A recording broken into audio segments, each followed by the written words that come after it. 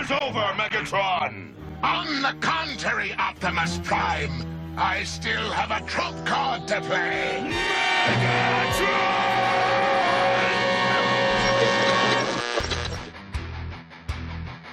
One shall stand, one shall fall.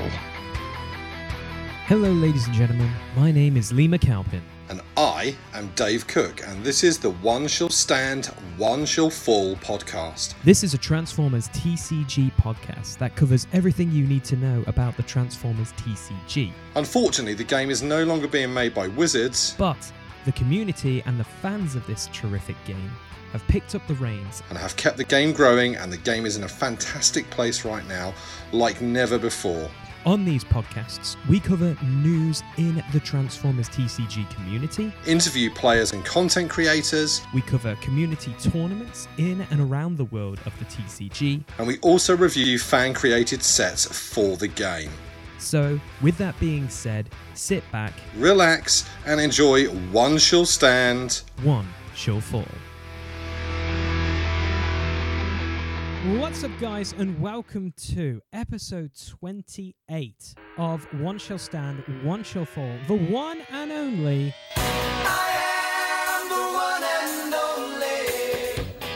That's right, Transformers TCG podcast on the airwaves via the audio medium and the YouTube medium and video. Man, we're all over the place. It's been a while. And it's been a while since I first saw you. Let's just be honest, we took a break. If you didn't know, Dave and me are part of a really awesome group called the Turbo Revving Old Punks. We created that set. We took a little bit of breath. It was well received in the community. So, guys, we want to thank you from the bottom of our hearts for that. A lot of people have given us a lot of praise for that, so we thank you for that. So look out for more stuff in the future for that. But on this episode, we have something a little bit special. Like, we could also say this has been coming and in the works for a very long time as well. And I think the best thing to say to Dave and me is shame. Shame. Shame. Because we've got a back catalogue of people all the time who want to be on our podcast, but we're finally getting around to talking to everyone. And I feel like this episode is going to be an absolute banger. I think you guys are really, really going to enjoy this. So, on this podcast with me is my co-host, the man, the myth, the legend behind the Energon Hustlers, Dave Cook. How you doing, Dave? Hello, mate. Yeah, it's good to be back. It has been a while. Yeah, it seems weird because I didn't do anything Transformers related pretty much for an entire month, and that is unusual for me. So yeah, it's been really nice. Went to see my family, picked up a new board game, or kind of board/dice game, and yeah, just hung out, saw family, chilled, enjoyed some time with the family and stuff. So it was good. Yeah, we're rejuvenated. I think we've had way too much energon, so we're back and we're fully powered. And like this base is now, to quote like Emperor Palpatine, fully operational. Like we're so ready. Like we're ready to go. And we have a special guest this episode. We have Caleb, aka Legendary, from the Transformers community, who's going to be joining us on this podcast. And boy, we're bombarding him with all the projects he's been working on, what he's been doing, who he is, and all that jazz. So I want to just say, Caleb, thank you very much for coming on this podcast, mate. Oh, it's my pleasure. It's been a long time coming because I know you've been wanting to be on a show, and we've said, yeah, we joined the queue, and the queue has been long. I'm not going to lie. We love our queues here in England, don't we, Dave? We do. Yeah, we've finally got round to you, which is amazing because some of the stuff you've created, Caleb, is very exciting. And if people don't know about any of it, holy cow, you guys are in for a treat. There is some really awesome stuff that Caleb has created that we're going to delve into in this podcast. So, sit back, grab a cold one or a non-alcoholic beverage if you're young, and just sit back and relax, and we're going to talk everything Transformers TCG because, yeah, it's been a while, and we're back here at One Shall Stand, One Shall Fall. So, Caleb, without further ado, do you want to do a little bit of a mini introduction to yourself? Because everyone knows, I know you, but really the question is, who are you? So, I have I started a YouTube channel for. It started as Pokemon Go stuff, but eventually I found the Transformers trading card game and started making content on that. It was pretty fun. I had a lot of good times making deck techs, recording battles at my local league, and eventually, I kept playing the game. Went to the Energon Invitational, met some people who actually knew who I was, and that was honestly probably one of the coolest things that's ever happened to me, because that was, I don't know, it was just awesome. But I have been playing the game since, I believe, the Metroplex set came out. Because I remember seeing that around Christmas time, was like, that looks so cool, I gotta get it.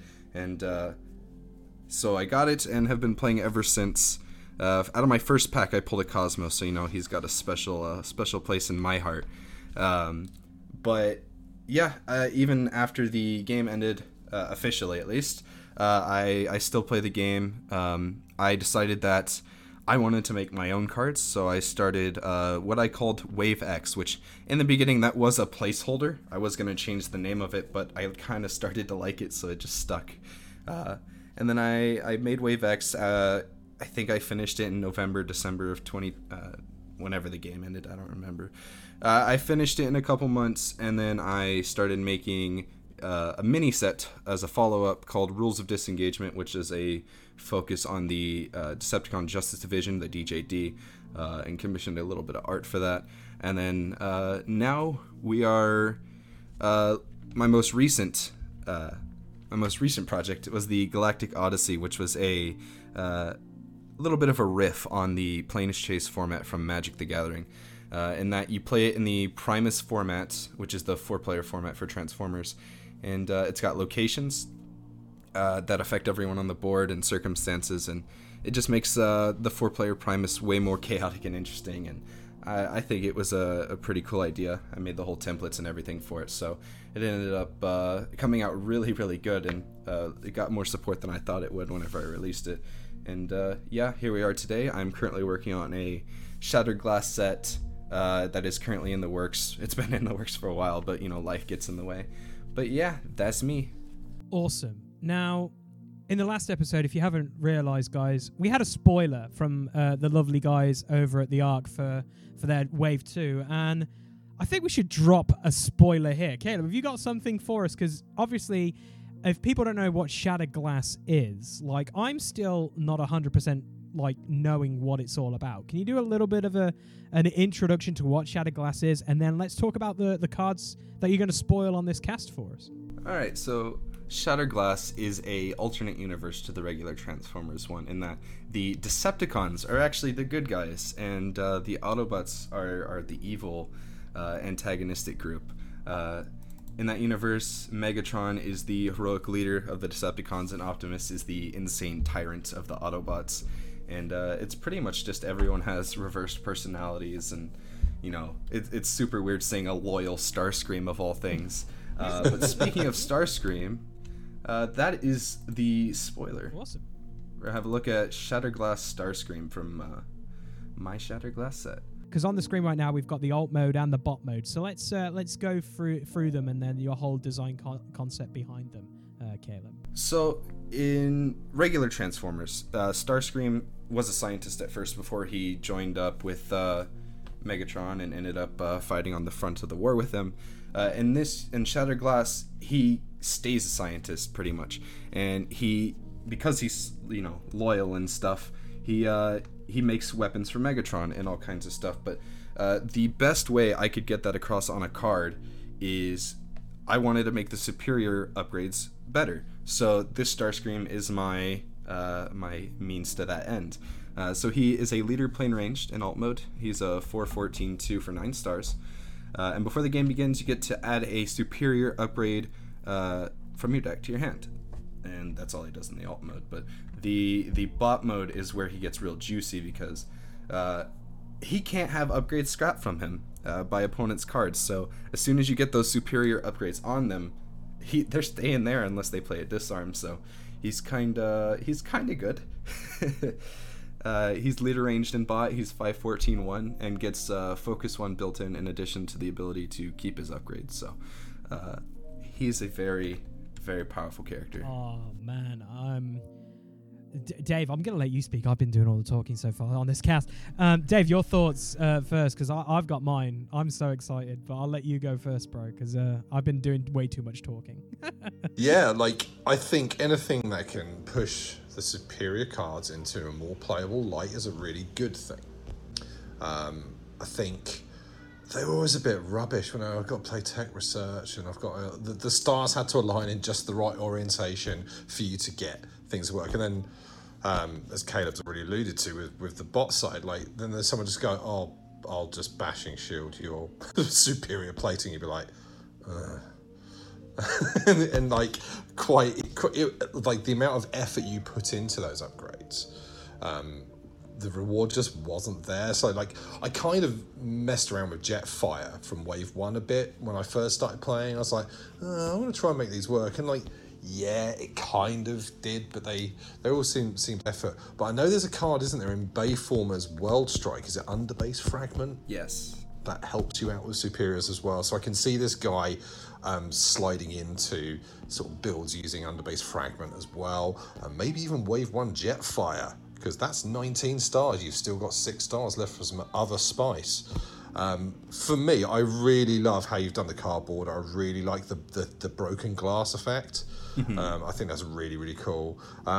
So Shattered Glass to me is, again, it's not something I was really aware of until I started playing the TCG and started talking to other members of the community. So for me, it's exciting exploring a what if. It's almost like Disney Plus's what if for Marvel, but it's Transformers. Exactly. And I like that. I think anything that can just change the dynamic of characters and how we perceive them and stuff and how we know them is cool. So yeah, man, like, I'm excited to see what else comes down the line. You know, not having your stuff scrapped is dirty.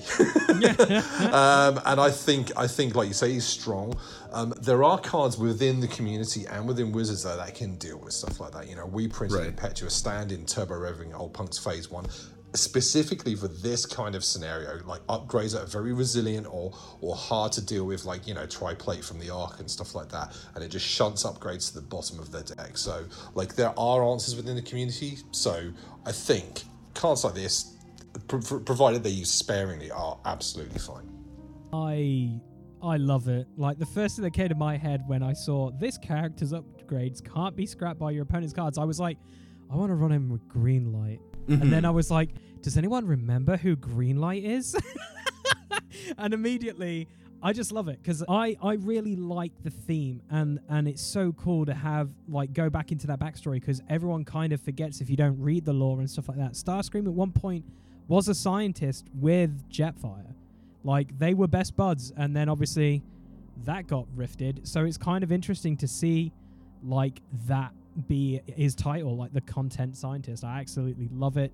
I think David's pretty much like said exactly what I like. I love the shattered glass on the top of the card. I think that just looks legit. It looks really, really cool. Thank you. Such a unique take on it, and it's so cool to have that kind of design aspect on something, because like, I think when it comes to like fan created cards and stuff like that, you're always like, how can I make my set stand out a little bit?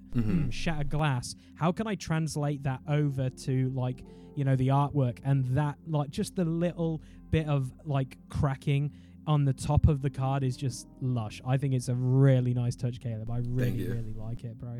So we've got another card, right? Am I right in saying that, or am I like being rude asking for more stuff? Oh no, we do have a stratagem for Starscream here, and it's called New Discoveries, and it just accelerates the superior upgrades even further, because once per game, when you flip him to bot mode, you get to play a card with superior in its name from your scrap pile, and then you flip the stratagem. So already with that, if you play a tech research, you can play the superior upgrade you got at the beginning of the game onto Starscream, and then you flip him to bot mode, and then you can play another one with New Discovery, since you've already played a tech research this turn, and you've played 2 superior upgrades this turn. So he can get the full whammy. Yeah. He can get it all going. Yep. And then whenever the stratagem flips, it gives him a +1 attack and +1 defense boost, so he just gets even stronger. That's awesome. Yeah. That's super cool. I think that's the one thing we had in our set was like, bring some old cards to the forefront. can anyone remember the last time they played any of the Superior things other than possibly plating when you did tanks? Because that was like a cheat kind of thing, wasn't it? Like you could place Superior plating. Like, I think at one point I did run Superior cannon just because the artwork. Like, come on, RC with like a cannon the size of Uganda. Like, who doesn't want that? You know, that artwork is sick. So like now it's like, right, this is just gonna be too much fun. And man, it's really cool, like going back through the binder now and just obviously on the screen, if you're watching this on YouTube, we've got all the Superiors up there on the screen.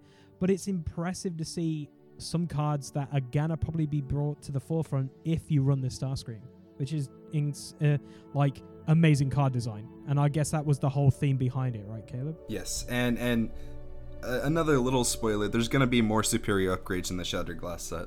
Nice. Oh my gosh. Nice. I really like how they, you know, they were, but they were just so much effort. So, like, again, I'm just repeating, but anything that makes them more playable and gives us some new stuff as well. So make tech research more valuable. You know, I think it's cool, man. Like, I'm really excited to see where the rest of the set's going. Mm-hmm. Do you have an estimated release date, or is it still very much a work in progress? It's very close to completion. It's just, you know, life gets in the way. I've been working on this for so long, and I only have a couple cards left to test. But, you know, life. But life. Yeah, I hear you there. Like, particularly since we delved into content creation and card creation this year, like, you kind of appreciate just how much goes into it, particularly when, you know, we're not games designers. This isn't our job. You know, we're doing this on the side, you know, as well as, you know, doing work, family, and all that sort of malarkey. It is a big thing, designing sets and getting them to a playable state as well, where they're not like horrific. So yeah, no, I cannot wait. I'm really excited to see more. So yeah, thank you so much for spoiling that and not making our listeners wait nearly 3 hours. My pleasure. But the wait was worth it for Defensor. But like, come on, let's get the spoilers out the way to begin with. It'll be good fun. Absolutely. But so with the Shattered Glass, then obviously on the cards we can see there's going to be 10 stratagems or something like that. How many characters are we looking at then, Kev? Is it quite a big set, or is it kind of like a nice small bite-sized set? So originally the set was gonna be pretty small. I wanted it to be like 20 characters big, but then I just kept looking more and more into the Shattered Glass lore, and I was like, oh, I want to do this character, and now there's 33 characters in it. That's cool though. Like, it's good to have like a big drop, and you know, like it's almost like you know, when Wizards drop a wave and you're like, oh, there's loads of new combinations we can try, loads of stuff that didn't work before but it's going to work now and stuff like that. So I think it's really cool to drop, you know, the Ark dropped a big set, Bayform has dropped a mammoth set, you know. I think it's cool, like big sets. People like big sets because there's a lot to digest and explore. You know, we were very conservative with our first set. We just did like very, very bite size, but we're going to be doing bigger for phase 2 for definite. Yeah, it's quite interesting because I think like it's nice to have like a small set, like, and just test the waters, but then obviously you can expand. But I guess it's going to be like a split down the middle, right, Caleb? You've got X amount of Autobots and X amount of Decepticons, I'm assuming. I think there's slightly more Decepticons, but like 1 or 2. Gotcha. Awesome. Because it's so weird, like, the roles are reversed. Like, it is like what Dave says, like a what-if scenario. Like, I'm still thinking, like, yeah, I get to kick in Prime and not feel bad about it because he is a douchebag, so that's fine. Like, I'm 100% grateful for that set. Like, I think all of us who've played the TCG was like, Megatron never got his just desserts and Prime always got a good card. So now we can kick the crap out of Prime and not feel bad about it. You know, it's great. I think that's one of the things I loved about the IDW storyline as well, was like Megatron's redemption. Like, sort of like, certainly later on in the story, like, it's so good. And there is so much depth in Transformers storylines as well. You look at how much lore there is. I'm blown away by just how much there is to digest. You know, I came back into Transformers late, and then I'm just discovering all the, because I kind of like, after Michael Bay ruined it for me in the early 2000s, I was like, right, okay, well, I'm just not going to bother anymore. And then I saw the cards and I was like, oh, that's cool. And then like I've discovered this amazing depth to the Transformers universe, which is fantastic. So it's great that you're exploring that. One thing I want to ask you actually, Caleb, is like, with Wave X and your other sets, like, are you just the sole designer, or do you have a team of people that help you design or playtest? What's the jam there? It's pretty much just been me, because my entire local play group completely disbanded after the game ended. So I haven't had anyone here to play with. I pretty much did most of the Wave X testing as solitaire. I had a little bit of help from, I want to say, Richard Wyatt and some of the other ATP guys early during testing. But it pretty much was just me coming up with the ideas and stuff. If someone else did, I'm pretty sure I credited them at the bottom of the cards, but it was only like maybe 4 or 5 of them that actually weren't designed by me. That's a mammoth task as well, like designing something on your own. Like, I remember doing when we were doing phase 1, like it's hard, like coming up with ideas and making them new and interesting and exciting. And I think there's some really, really interesting stuff across everything you've done. Like, I really like sort of the uniqueness that some of the cards have. Like, we'll look at them a little bit more in detail later, particularly your DJD set is, really awesome. And the fact that you had to get art commission because art just didn't exist. Or decent, usable art that would sort of like pass a standard sort of thing. So,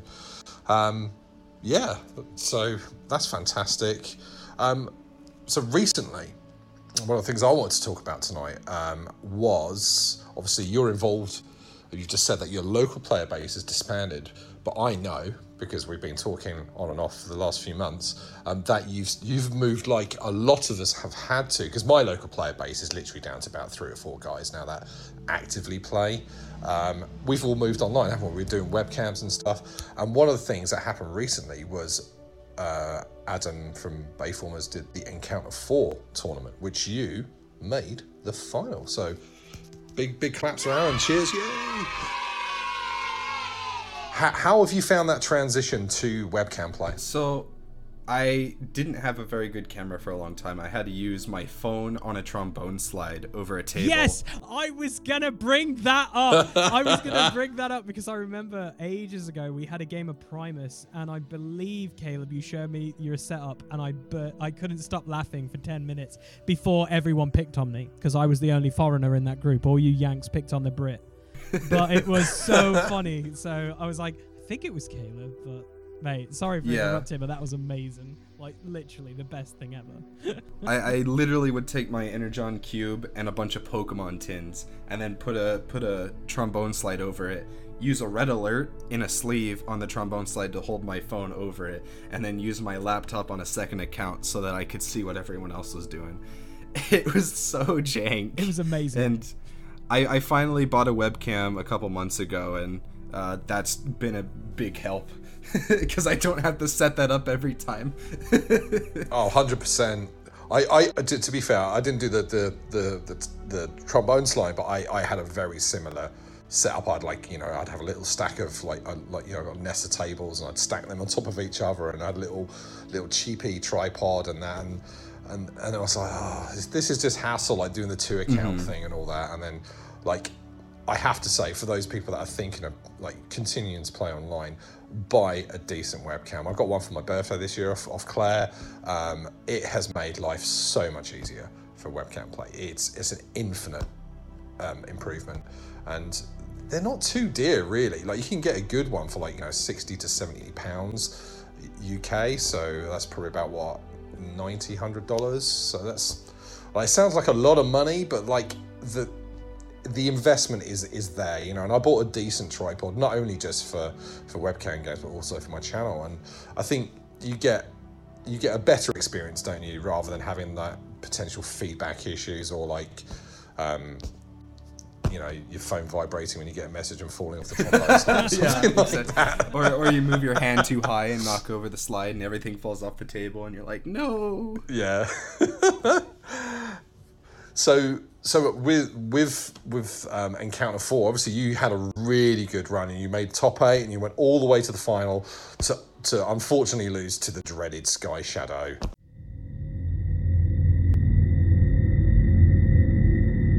Naturally. How did you find the event? Because when I was playing in it, apart from the game where I dropped because I didn't want to play against Sky Shadow, because I don't think that this is personal opinion. I'm not taking anything away from anyone that played Sky Shadow in the event, but for me, it's not a very fun experience. Oh, I agree. You know, it actually, one of our guys said he doesn't want to enter another encounter because of that experience. And I don't think that's a good thing, because Sky Shadow is, what is he, Lee? He's very... Well, I got to censor myself, but I can't say that word. So he's dumb. You're dumb. You're dumb.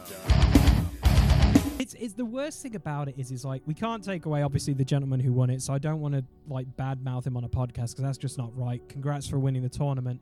But obviously, you know, Sky Shadow, it's like whenever you play any competitive card game or any kind of scene, there is a deck that will just be played over and over again, and you would see it out there and you will come across it, and sometimes it will give you a negative experience like Sky Shadow has. And I think even you have said it on this cast as well, Dave, and I've said it multiple times how much we don't like him. You dismembered that deck and have not rebuilt it since. No, I think he got rebuilt for a Tournament Tuesday episode, and then he proved to still be dumb. So he just stays in the box. He's naughty. But for me, aside from that, you know, and like I say, nothing taken away from the man who won. Like, well done. You made it all the way through the final, and you played a good game.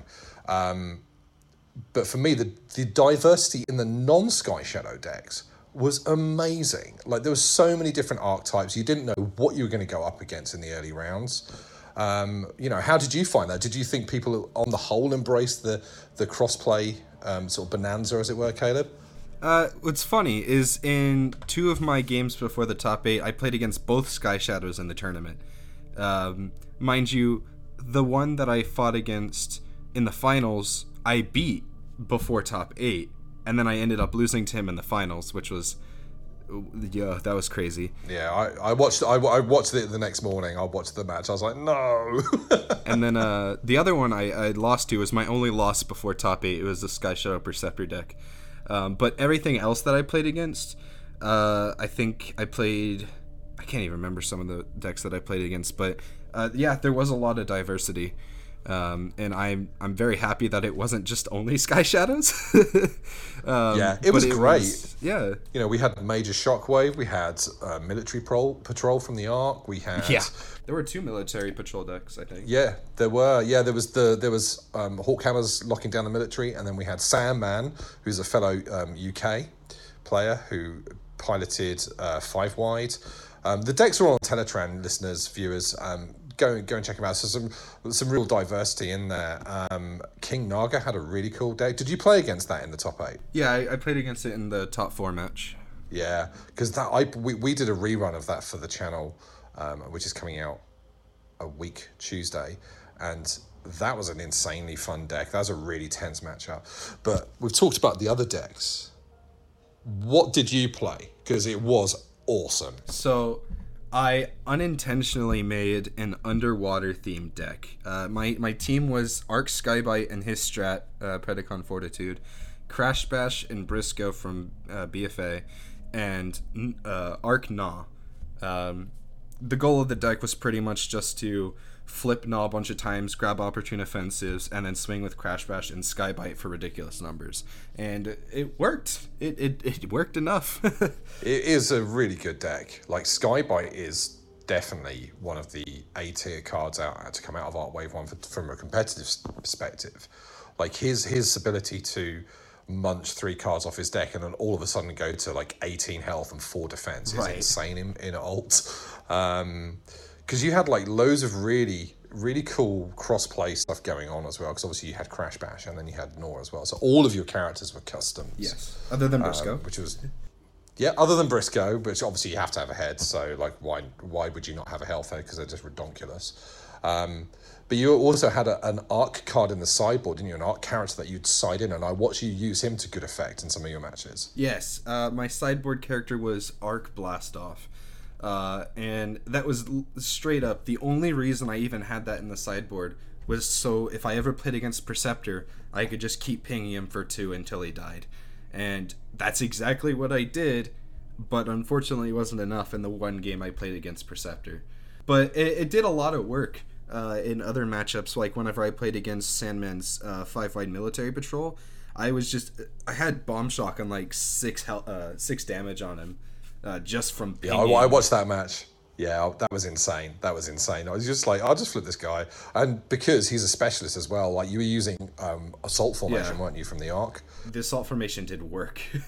I think that was definitely one of the top played cards in the event. Yes, it had 13, I think. Yeah, it was definitely well represented in the tables.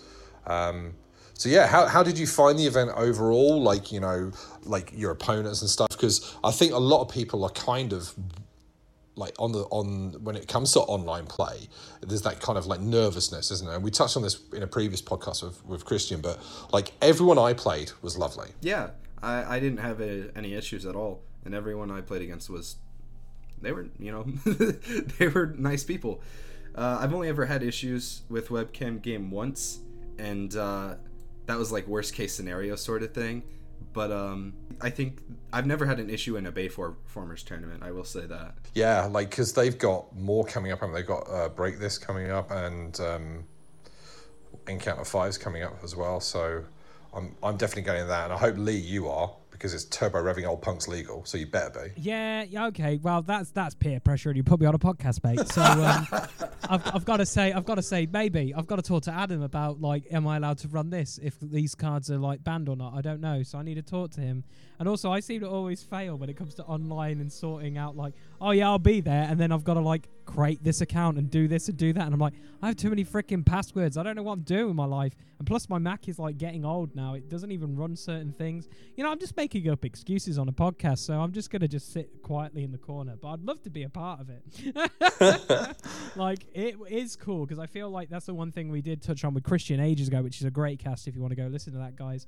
Is when you are doing these online tournaments, the funniest thing is you all have one thing in common, which is Transformers. But like talking to Christian outside of the podcast and others who do in the tournaments, like they've continued to play with people they've like met on these tournaments, and then also be a part of other groups that then expand their player base as well. And it just seems to be there's such a cool online premise for this game. Like, obviously it's kind of hit or miss when it comes to your locals. Obviously Caleb's, they all left and basically left him alone in a saloon in the middle of nowhere, like very, very Western-esque. You know, he's just sitting there with a whiskey, just like, I'm still playing Transformers, how dare you. Everyone else is like just rode off into the sunset to do other things. But yeah, there's such a great online presence, and I think that's the one game this does really, really well. And it's really fun that you can be a part of a tournament and then go like, so where are you from? Oh, I'm from this country. I'm from this part of the States or this part of the world. And it's kind of fun that you make friends through this kind of format, which this definitely has evolved over the times, especially with obviously COVID and all that jazz.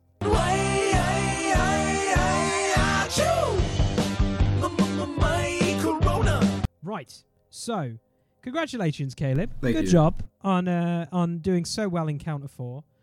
People beware of this gentleman now that he is going to come for a lot more scalps in some future tournaments.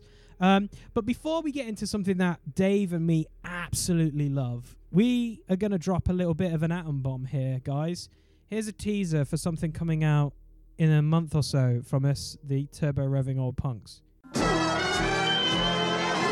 Coming this October is a small set from the Turbo Revving Old Punks. A set of Halloween-themed cards, sure to put the word of fight into fright. This set will be dropping on Halloween, collaborating with the Bayformers and other creators in our amazing Transformers TCG community. So keep an eye out on the Turbo Revving Old Punks Facebook page. And for spoiler videos coming very, very soon.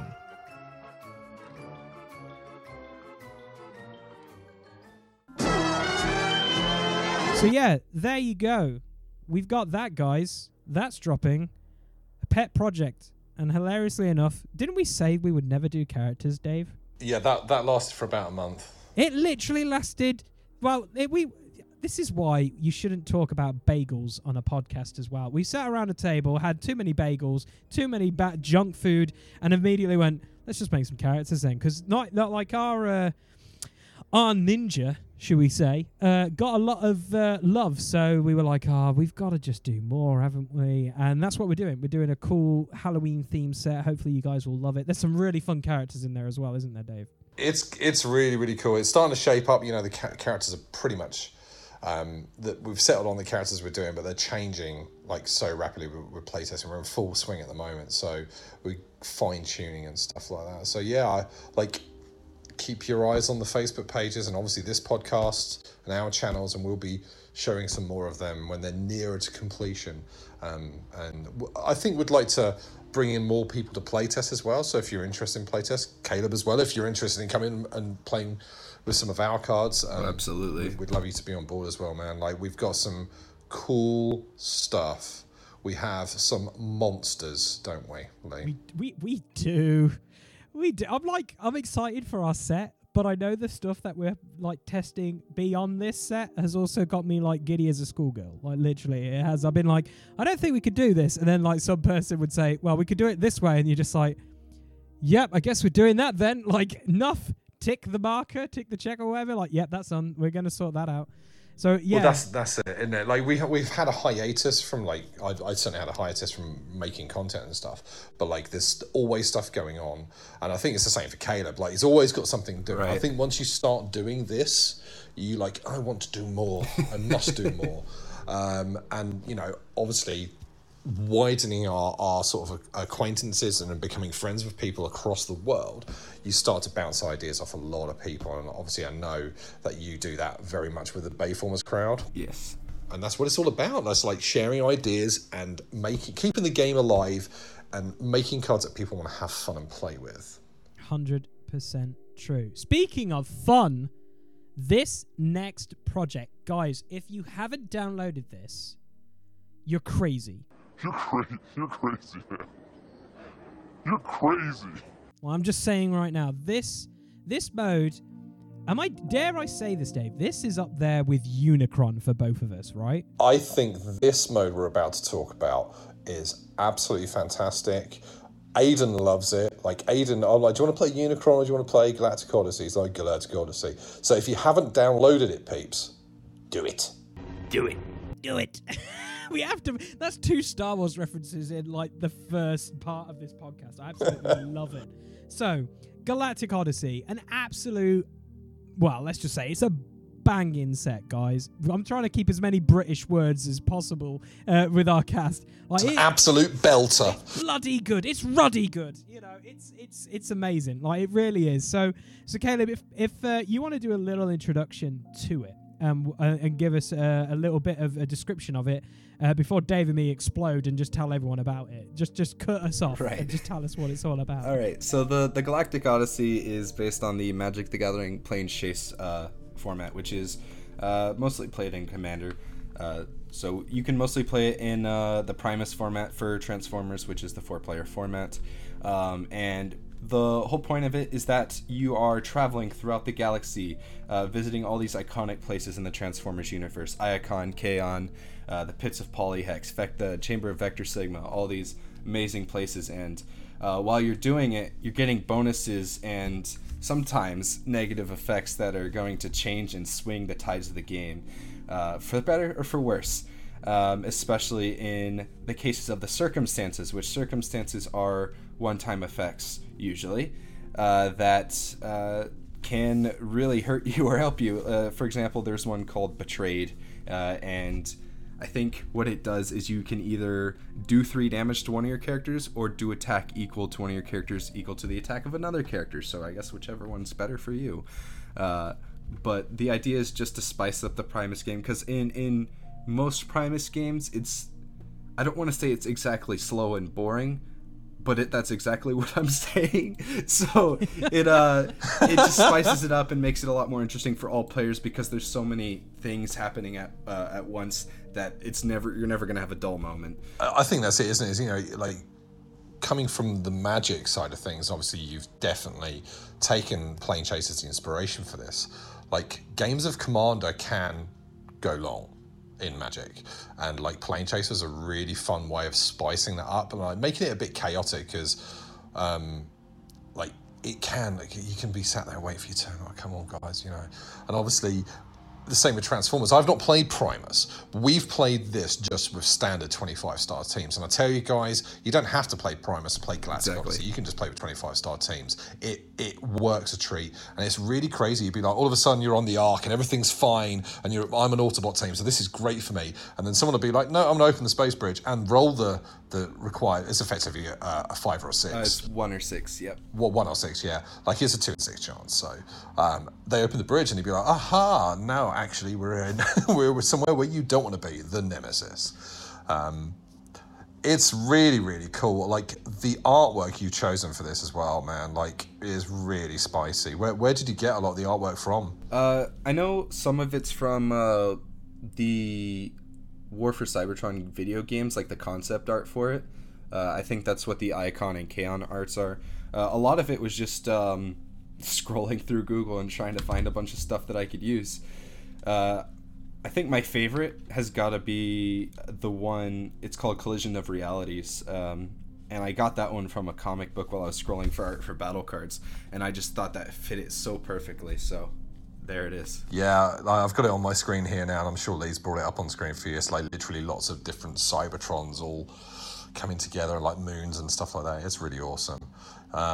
You know, I think the format is fantastic. So for those people that have not played Plane Chase, how do you play Galactic Odyssey? What do you do each turn? Like, how do these zones come into play? So for the first round of the game, depending on, you know, what format you're playing in, nothing happens.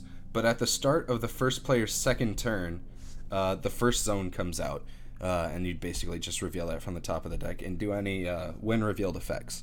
And at any point during your turn, you can roll a 6-sided die called the zone die, and if you roll a 1 or a 6, you open the space bridge, which basically means you're removing the current zone from play and taking the top card of the zone deck and putting that one into play.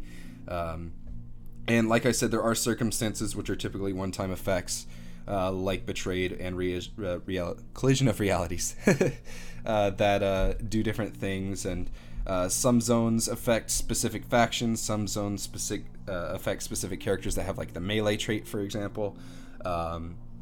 And you basically want to make sure that you have a zone that benefits you at all times, so you'll want to get rid of the ones that help your opponent while also digging through the zone deck for, you know, one that's going to benefit your team.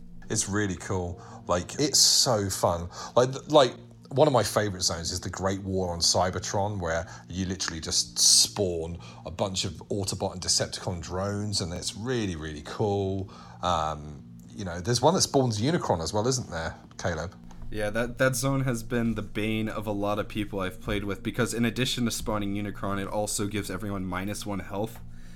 And you can see how that might throw off some things.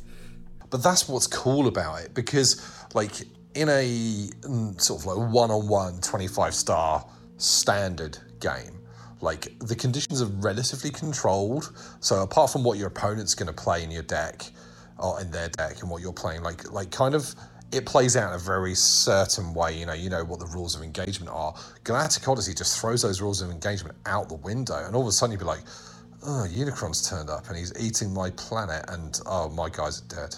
And you can get Unicron on your side, can't you? If you can defeat him, he will respawn with his revenge trigger and come back onto your side. Then you can start hurting people with Unicron, which I think is funny.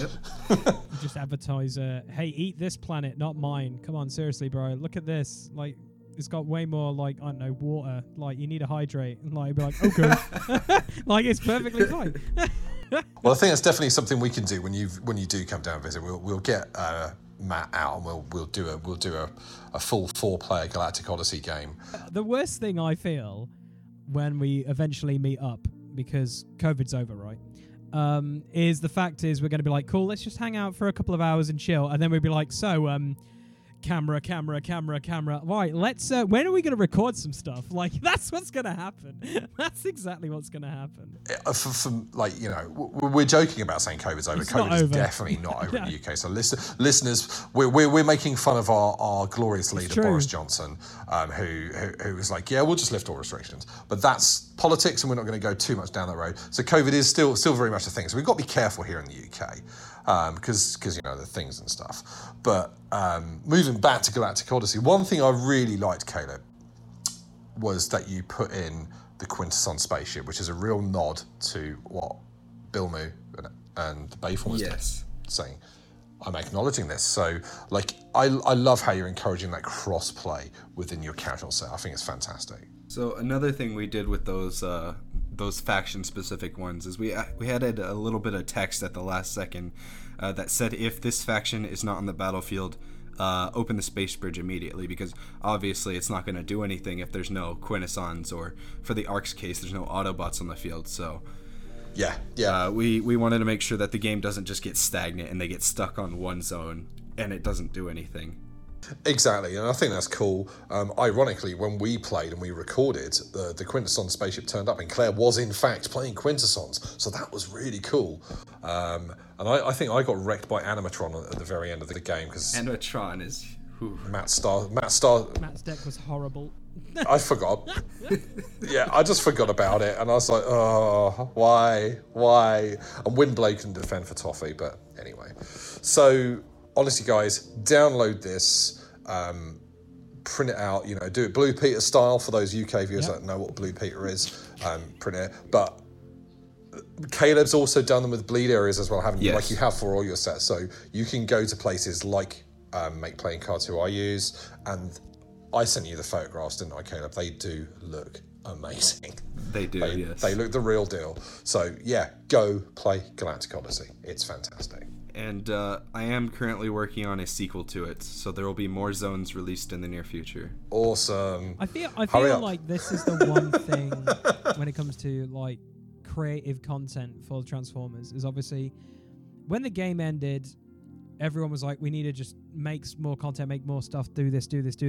And like immediately the other modes that people created got me more interested in playing in a much larger format. Like, I love playing card games v1, but then when you turn up for, 3 of you to play, you're going to always have that guy who's sitting out to watch, and I always feel bad for that person because, they've either driven so far to come out and play, or they're giving up their time. So it was fun to see, like, this format, the Unicron format, Primus. Like, it's cool to see all the community just creating these extra modes that are like, you can either play this solo, or you can have a ton of like your mates just play it at once. And it's a great introduction thing as well, because obviously I'm assuming, Caleb, you've come from a Magic background, because it's basically plane chasers, right? Actually, no. I only played Magic for a couple months, and that was just something I was exposed to, but yeah. Oh, okay. So you did it. Magic did not get its claws into you. Good job. Well done for that, man. Good job. You're probably a richer man for that, to be 100%. Fair, because Magic is not. You should have seen me when the D&D set came out, though. I was like, I had to buy that. I was going to say, I bet that got a lot of people back. I know a certain Canadian, I think, got a lot of that stuff as well that we know. Is that the second best card player in Canada? Yeah, because obviously the missus is obviously the number one, right? Shout outs to our moose loving friend up there. Mate, love the idea. Have you thought, like, obviously you've just mentioned that you were going to do Galactic Odyssey, you're going to add more, planets and locations to do it. Have you been like tinkering about trying anything else, or has it just been like, I like this works, let's keep it simple? Because obviously you're moving on to your next thing, which is the Shattered Glass. Have you thought about any other kind of like, group stuff you can do, or has it just been like really project to project, you want to try something a little bit different? So what's funny about that is, I think last night, actually, me and Hawk from the Bayformers server, we were testing out a new format that we thought would be pretty goofy. So it did ended up being really, really fun, but I don't think we want to share the details of it quite yet. But yes, we are working on something interesting. Cool. That's awesome. Hawk's a madman. I think that's good. Like, Hawk is a madman. We love you, but you are a madman. Just saying as well. Yeah. Big shout out to the servant of the dice gods over there. I think these casual formats are where it really shines, and I think for a lot of people that like the lore of Transformers, they're more bothered about like the theme and how playable this is with a group of friends than just how mechanically effective stuff is. So I love stuff like this. It ticks all the boxes. I'm a filthy casual. I know I am. But there's a lot of people out there, and I think the people that have retained not everybody obviously, but there's a large percentage of players that have kept on playing purely because they love the lore and the universe. Because there's plenty of other card games you can go and play that are still manufactured. But for me, I want to keep playing Transformers because of sets like Galactic Odyssey coming up. Yeah, I think that's where, like, we love it because obviously we keep saying on this podcast we're filthy casuals, but I really think that's a great introduction to people, because I think when it comes to card games as well, some people can get quite intimidated by it, because for me personally, I can speak, like, when it comes to like creating decks and stuff, sometimes it can be really hard coming into like a new game, like, how the heck does this work? How can that work? Especially if it's like your first ever game. But to have like these kind of modes where it's a little bit of fun, you just want to play with your mates, you can learn some fun mechanics, but also learn the basics at the same time, but have fun and include everyone, is where it's at, 100%. So yeah, Galactic Odyssey, download it. If you're not, You're dumb. Yeah, I thought that was a bit harsh. I can't call all our listeners dumb. You just need to do it, okay? Seriously. I take it back. Just do it. Do it. Just do it. Okay, do it. Like, do it. Do it now. Right. So, I could go on record and say I've wanted to see this next thing in the TCG for a while. And I think it's because there's two things that have stuck out to me in my rants on this podcast. One, who the hell is Broadside and what the heck does he do? And the second one, how can you make the Decepticon Justice Division work, especially one that's a chair? Now, Caleb, obviously, this is one thing you've worked on, and you've made me eat crow, bro. The chair works. I can't believe the chair actually is playable, guys. It's literally, I just laugh and I'm like, mate, this is like IKEA furniture, but way more dangerous. Dude, how? Just how? How did this idea come about? Because obviously, this group are very, I say, fan favorites, and they do a lot of horrible things. And obviously, when Wizards was around making this game, we were wondering, would they do them? Because these guys are terrorists, effectively, guys. And they have a list, and if you're on their naughty list, you're pretty much dead. So how did it come about? Honestly, how did all this, the idea of doing the Decepticon Justice Division come about, Caleb? So I think the first time I ever even heard of them, I had watched a video on YouTube. It was like the basics on the Decepticon Justice Division. And as soon as I watched that video, I fell in love with the group. And I knew for a fact that I had seen art for Tarn somewhere. So I scrolled through all the Legends art, found as much of it as I could that I could use, and was like, alright, I'm making this a mini set, let's do it. And that's when I knew I was going to make them.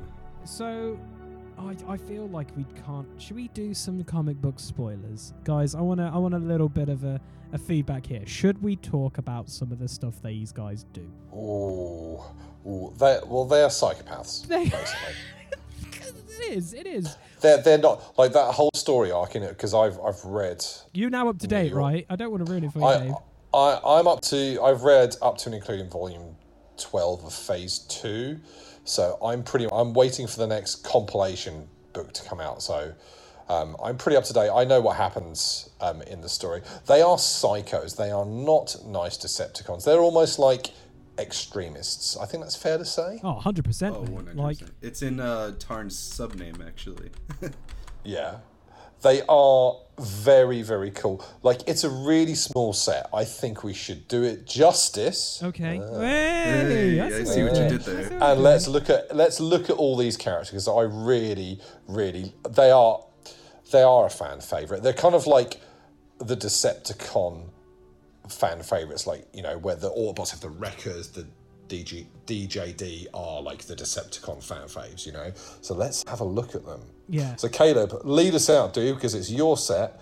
Who's the first character? Let's have a look at the main piece, Tarn. So Tarn, I had to commission the alt mode art for because you couldn't find his alt mode art from Legends anywhere in good quality. So, plus I think it came out fantastic. I really, really like this art so much. But yeah, he's a leader, Justice Division tank ranged. I made the Justice Division a little trait for him.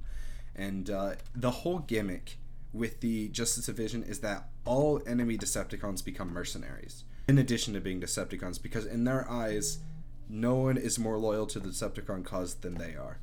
And that means that they don't really see them as Decepticons. So they're going to hunt them down. So that's his gimmick. He has that ability in both Bolt and Bot and Alt mode. In Alt mode, he's a 4-14-3 for 10 stars. And when you flip to his Alt mode, your opponent scraps a card from their hand. And if they can't, they choose one of their characters and do 2 damage to it. So he likes empty hands. And then for the Bot mode, he's a little bit more juicy. He's a 6-14-1. And when he attacks, if the defender is a mercenary, you get to do damage to the defender equal to his defense. And if they're not a mercenary, you just ping him for 1 when he attacks them.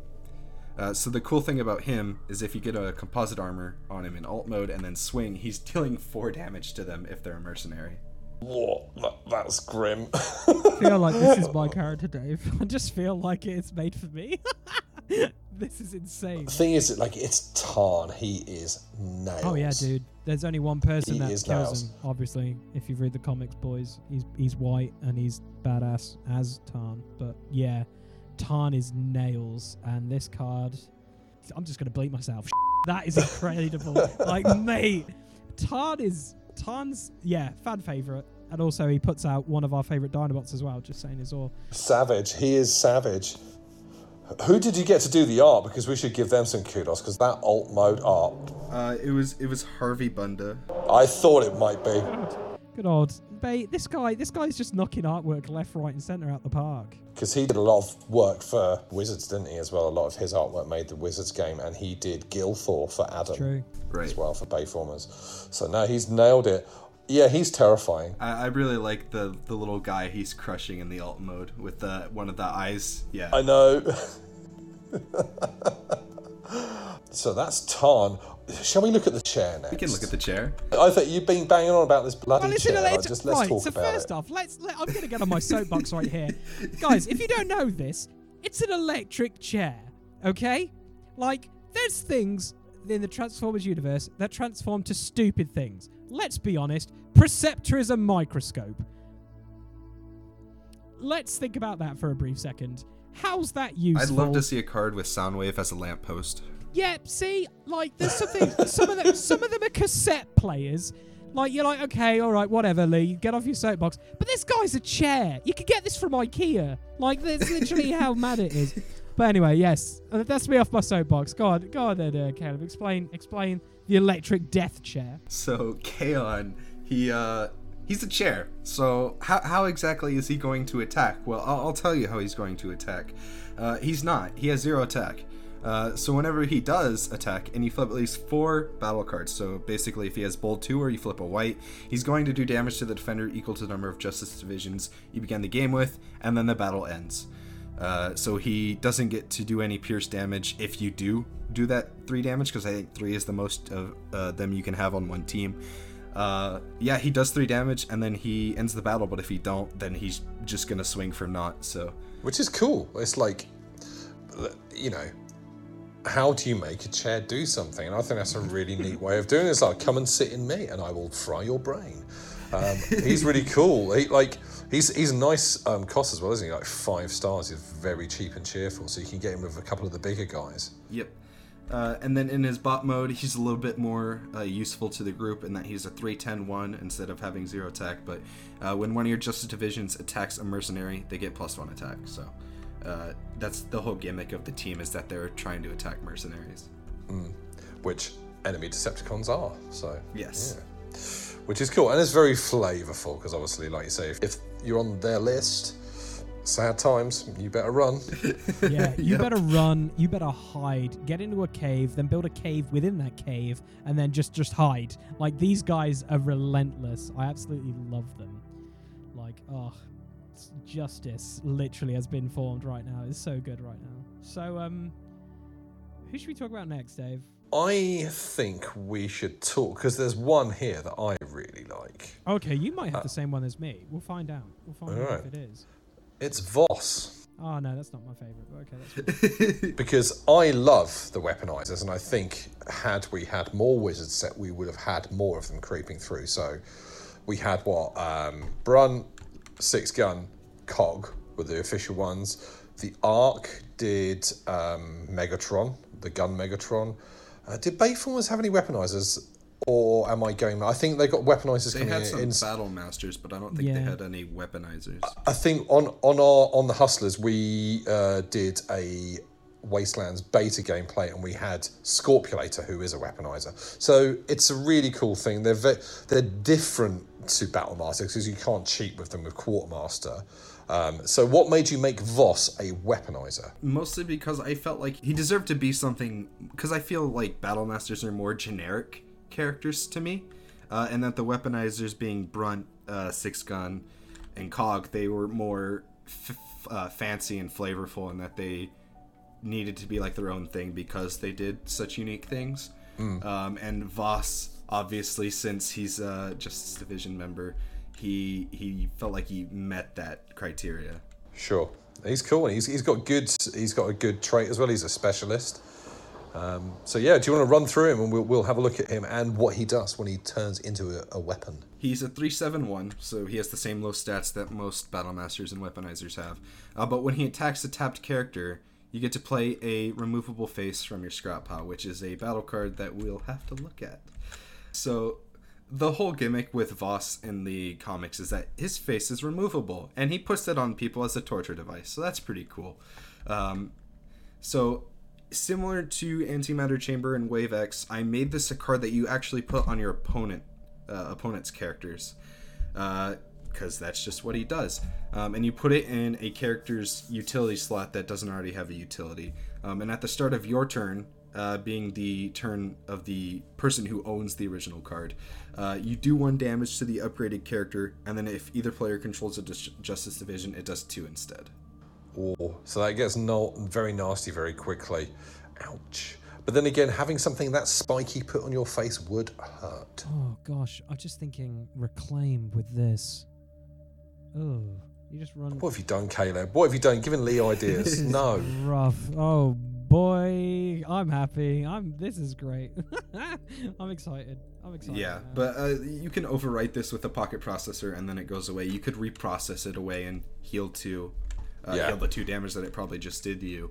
But it's a pretty unique card, and I think that it works well with Voss and his whole gimmick. And then looking at his weapon mode, it's called the Neoprimal Sniper Rifle, because I think he speaks Neoprimal. That's the language he speaks, I want to say. So that's why I decided to name it, just because that sounded pretty cool. But whenever he's on a Justice Vision character and it attacks, you reveal the top card of your deck. If it's a blue, you draw 2 cards. If it's an orange, you do 1 damage to an enemy. If it's white, your opponent scraps a card from their hand, and then the card itself gives the upgraded character +2 attack. Yeah, that's cool. That's cool. We're getting these done, dude. Yeah, we are. We are getting these done. This needs to happen. Because no one else has done the DJD either, so this is really, really cool that we have them in the game. That's a terrifying character. To be fair, they're all terrifying, so I like it, and I like the fact that they're Decepticons as well, so you got access to all the Decepticon upgrades, like Terrifying Resilience and Scoundrel's Blast and all that jazz, which is really, really savage. So we've got, is it just left to look at? Yes. Who do you want to talk about, Caleb? It's your set. Who do you want to show off? Let's look at Tesserus. Yeah, my boy! My freaking boy! Dave, he should be your favourite member, other than Tarn. Come on. Seriously. The Grinder. The Grinder! He's got a jet engine in his chest that he just basically goes, just puts people in it, man. It's mad. He's a good guy, really, at heart. No. So Tesserus is a tank melee in addition to the Justice Division. And you'll notice that in the picture, half of the robot that he's grabbing is gone. And I swear that's photoshopped. That's not actually how it's supposed to be. But I think it works. But he's a 5/13/2 for 10 stars. And when he defends against a mercenary, you get to reveal the top card of your opponent's deck and do damage to the attacker for each different battle icon color there. So if they flip a wedge formation, they're taking 3. And again, it works with the whole mercenary gimmick that the team works with. And he does kind of have low defense for a tank, but he's kind of powerful, so it makes a little sense to have lower defense. And then moving over to his bot mode, he's Justice Division Specialist. He's a 6/13/1. And when he attacks the mercenary, you get to reveal the top card of your deck and move damage from him to the defender equal to the number of battle icons on the revealed card. But if you don't move any damage, you get to flip him at the end of the turn. That's cool. Yeah, cool. Like he's savage. He's pretty gnarly. I just love the art. Like, the art looks really good. That poor guy. It's like, oh no. I'm telling you, he's all right. If you see it on, there's two sides to this fence. Poor guy or traitor. That's what you got to think right here, guys. That's what you got to think. That's what you got to think. Is he on the list? Possibly. Possibly not. They're psychopaths. You never know. But yeah, I love him just because, yeah, when my friends were like, Lee, when you read More Than Meets the Eye, there's going to be a group that you will lose your absolute shit over. There's another curse word that I have to censor out. And I was like, yeah, whatever. And then when what Tarn and they do to Grimlock, like literally, I was like, was it that point that I'm supposed to like them? And my mate was like, yep. And I was like, glad I didn't bet any money because I love these guys, even though they're psychopaths. Like, they're so good. Like, yeah. Prefer these to the Wreckers. Controversial statement, but hey, I love controversy on this podcast. I love this guy. Yeah. They're like the yin and yang, aren't they? The Wreckers are like the good side, and these guys are definitely very, very bad. Very bad. They're very good. There's a lot of grey with them. It's a really good story arc as well, though, because the menace that they have, because you don't really see you don't see them too much. You don't really see what they do, and then it's just insidious how they're slowly worked into that storyline, and then you have that whole thing with the Lost Light and Megatron and Hot Rod and all that, and it's such a good story arc. It really is. Just go true. Read it. Like it's amazing. You see Megatron push to a limit that you never thought you'd ever see, and then immediately these guys who are absolute badasses run into a badass. Who comes out on top? Read it. It's so good. Yeah, so read it and find out. So this is the last one we're moving on to. We're moving on to the last one. I'm presuming you commissioned this one with Harvey as well. It's actually my desktop background because I like the alt mode so much. But yeah, Helix, the Hulking Torturer. He is a Justice Division tank melee. He's 4/13/3 for 9 stars. And when you flip to his alt mode, you get to scrap an upgrade from an enemy mercenary. And again, Tarn makes all the Decepticons mercenaries. And then you flip over to his bot mode. He's Justice Division Specialist. And if you'll look very carefully at his chest in the bot mode, you'll see a little face in his chamber. There's a reason why, guys. There's reasons why. Yep. But he's a 5/13/1.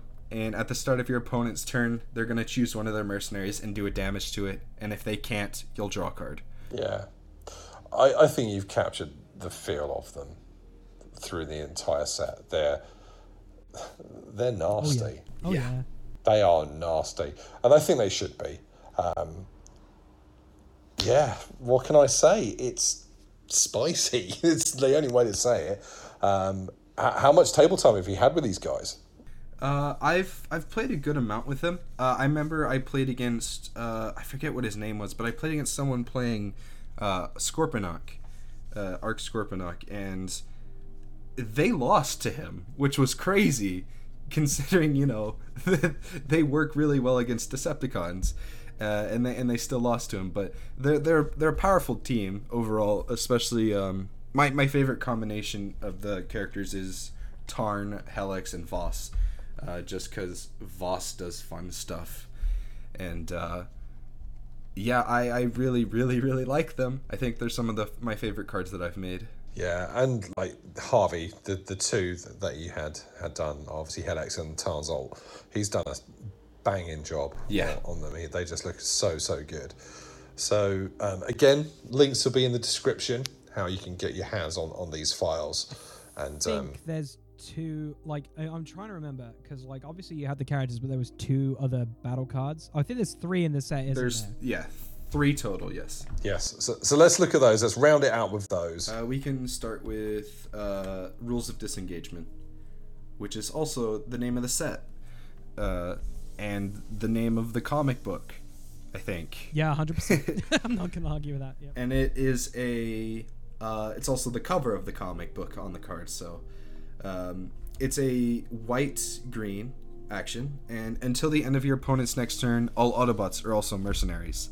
And this isn't scrapped at the end of the turn it was played, mostly for a reminder that it was played. But yes, it makes sure that if you are playing against an all-Autobot team, you don't just flunk because you can't do any of your stuff. And it's got the green pip, so you can fish it in an emergency as well. So yeah, it's cool. I like it, because in the comics, it's not just the Decepticons they go after. There's a lot of interesting people on their hit list. Like, it's exciting. Like, it's very spicy.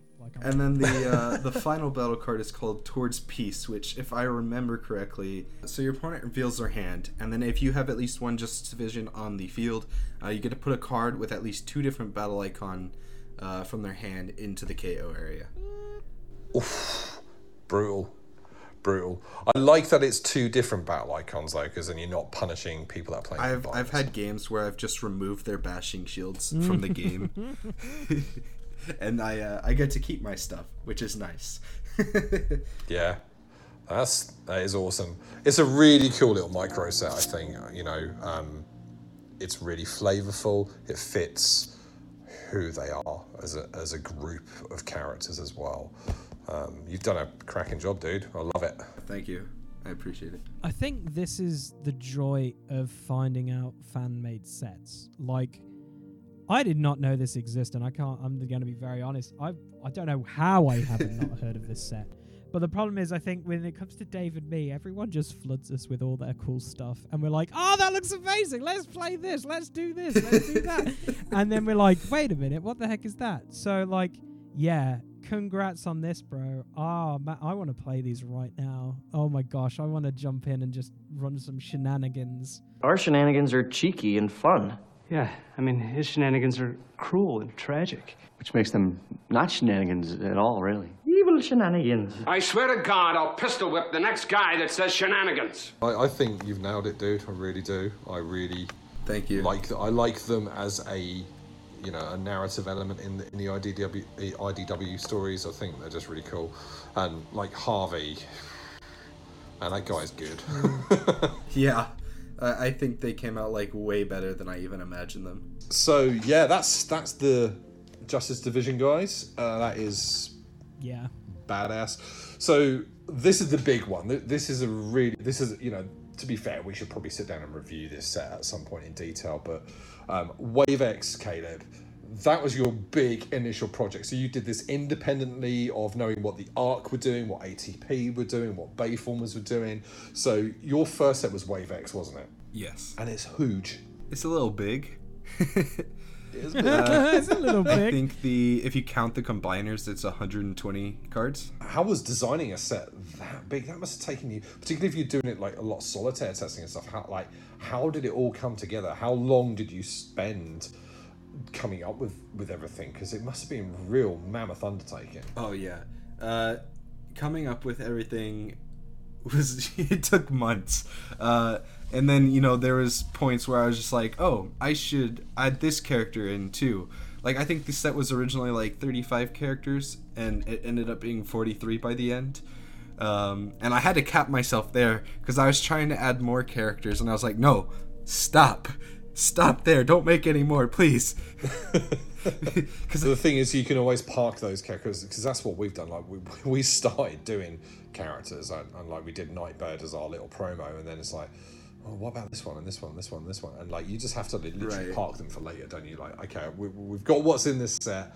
So Wave X it's a big set. There's a lot of characters in it that subsequently were revealed in other fan sets as well, and obviously they're fan favorites. So you've got like Rodimus Prime in there, haven't you? You've got Cyclonus, you've got Galvatron. You know, you've got some of the real big ones. I think they're characters that we all wanted to see. So where did you draw a lot of your inspiration for Wave X? You know, was it just characters that you wish they'd done, or is it just stuff that you had a specific kind of like plan for? So most of it was just me wanting to do characters that they hadn't done yet. I think one of the biggest ones I wanted to do was Galvatron. He was probably like the third or fourth character I made, and you know, there was a point where I just wanted to see what was there was a point where I just scrolled through all the Legends art on the Flickr account, and I just picked a bunch of them and downloaded them and was like, all right, how can I make this work? And anything that I couldn't figure out like a lore connection to, I dropped, and anything that I could, I wrote it down, and I have a massive Google Doc of just of just ideas and stuff that, you know, never happened, because I obviously had to cap myself. Yeah, there's just so much you can do, but it's only so much time before it becomes irrelevant. Yeah, it's really cool. I think, you know, obviously we don't have the time here tonight to them, but yeah, like, why don't you pick out a couple of your favourites, and I'd like to talk about a couple of characters that I really like the look of as well, and I'm sure Lee can do the same. So who's your favourite character you designed from Wave X? I have to say it's gotta be Sentinel Prime. I really like Sentinel Prime. Let's bring him up, because he is cool. And here's one of the ones I was going to say, so now I don't have to. I can choose someone else. So, yeah, Sentinel Prime's obviously a big character in the Transformers lore. How did you come up with his design and settling on his star cost? Because he is what is he, Lee? He's a bit of a beefcake. And say it with me! Beefcake! Beefcake! Beefcake! Beefcake! Beefcake! And also an asshole for killing Ironhide. Oh, sorry, we're not wrong franchise. Sorry. That's a different universe we don't talk about. Yeah, we don't talk about that. So yeah, he's big. He is a beefcake. He is 18 stars, Caleb. How did you settle on that? So I knew from the moment I saw Sentinel Prime's art, I knew he had to be something special. And I had to go through a lot of research just to figure out what the heck his alt mode even was. Like, some places were saying that it was a tank, some places said it was a truck, some even said it was a train. And I was like, I gotta pick some, so I ended up settling on tank truck. He's a trunk. Because I guess it makes the most sense. I don't know. I knew he had to be something special. So in addition to him being, as you say, a beefcake, he also has a fancy battle card and counter tracker thing, sort of like the tower in the Devastator set. He has a card called the Grand Scheme, which does things based on the number of counters on it. Which, let me pull that up real quick. Now, the Grand Scheme, again, like I said, I knew he had to be special, so I came up with the Grand Scheme, which anytime a player plays an action, it gets a counter. And at different stages, at 4, 7, 11, and 15, he does different things for that stuff. And he kind of goes ham once he hits 15. Your opponent is going to have a hard time winning the game if he hits 15. Originally, it was going to be an auto win at 20, but a lot of people told me that was a bad idea. So I ended up taking that off the card. But Sentinel is a crazy character. If we look at his alt mode, he's a 621-4. So already those stats are pretty big. But the thing is, when he's defending against an Autobot in alt mode, he does lose 2 defense. And that's mostly because 4 defense is something that you don't see on a lot of characters. The only ones you see it on are like Blue Streak and Demolisher, and they definitely have drawbacks. Demolisher being his low health, Blue Streak being his low health. So lowering it in a certain situation just seemed to make sense to me. But when you put an armor on him in alt mode, he gets +1 attack, meaning that if you put 3 extra paddings on him, he's getting a +3 boost for it. Yeah, that is big boy numbers. That really is. It's a fantastic piece of art you've chosen as well. Obviously, that's from the Transformers Legends. Yep. There's a wealth of quality artwork there, isn't there? Yes. And like his subname suggests, it says best weapons, best armor. I gave him the highest defense and the highest attack in the game. So looking at his bot mode, he does have 9 attack, 21 health, and 1 defense.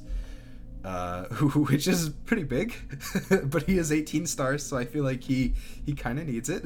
Well, he's bigger, you know. It's apart from like Guardian, Omega Supreme, and the Titans, he is the most expensive character I think we've seen. Right. Because Galaxy was 15, Captain Jetfire 16, so yeah, like at 18, he needs. To, when you were investing that much in a character, they need to pull their weight. Yes. And whenever he attacks in bot mode, you get to put a phase counter on the Grand Scheme, if you have it out, assuming. Because you do have to play the first step to get the Grand Scheme out. But he also gets another ability similar to extra padding, and that when you put a weapon on him, he does 1 damage to a tapped enemy. So if you put 3 attack drones on him, he's doing 3 damage to a tapped enemy. So he's a bit like Roadbuster, but over 2 sides. Yes, I kind of ish. Similar to Roadbuster. I didn't even realize how similar he was to Roadbuster whenever I made him, but yeah, I think he's a pretty good character. He originally did have 24 health in his on his card, but that had to be dropped because not even Sky Shadow could beat him after a certain point. And that's a good thing. We like that. It's true. I'm on my soapbox again. No, it's perfectly fine. It's perfectly fine. Get on your soapbox. I kind of use Sky Shadow as my my level cap. If it could beat Sky Shadow, it was too strong, so I'd lower it down. Yeah, absolutely. Yeah. So Lee, what do you think? Because he does look scarily good.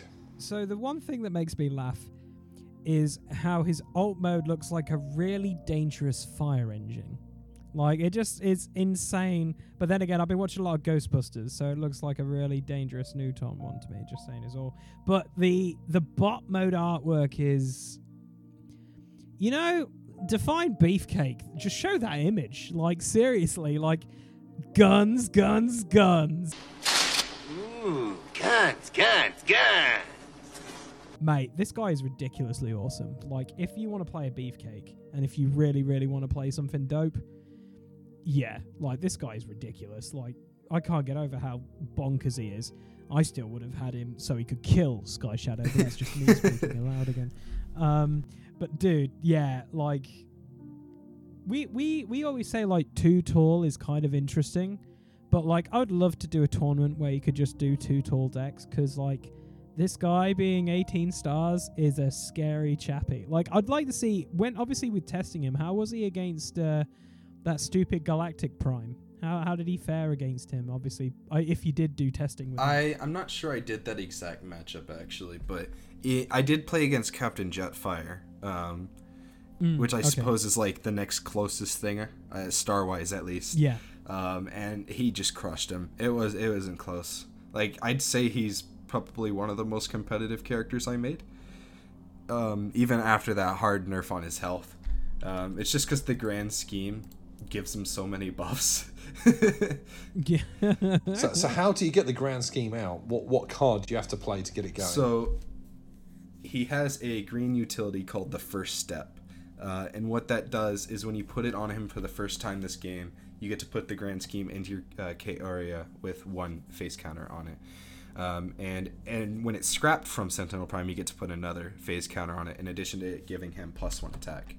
And then the Grand Scheme itself just gives him a series of buffs based on the number of counters. So the first one gives him +3 health, and then at 7 counters, he gets a belligerence when he attacks, basically, but only for you.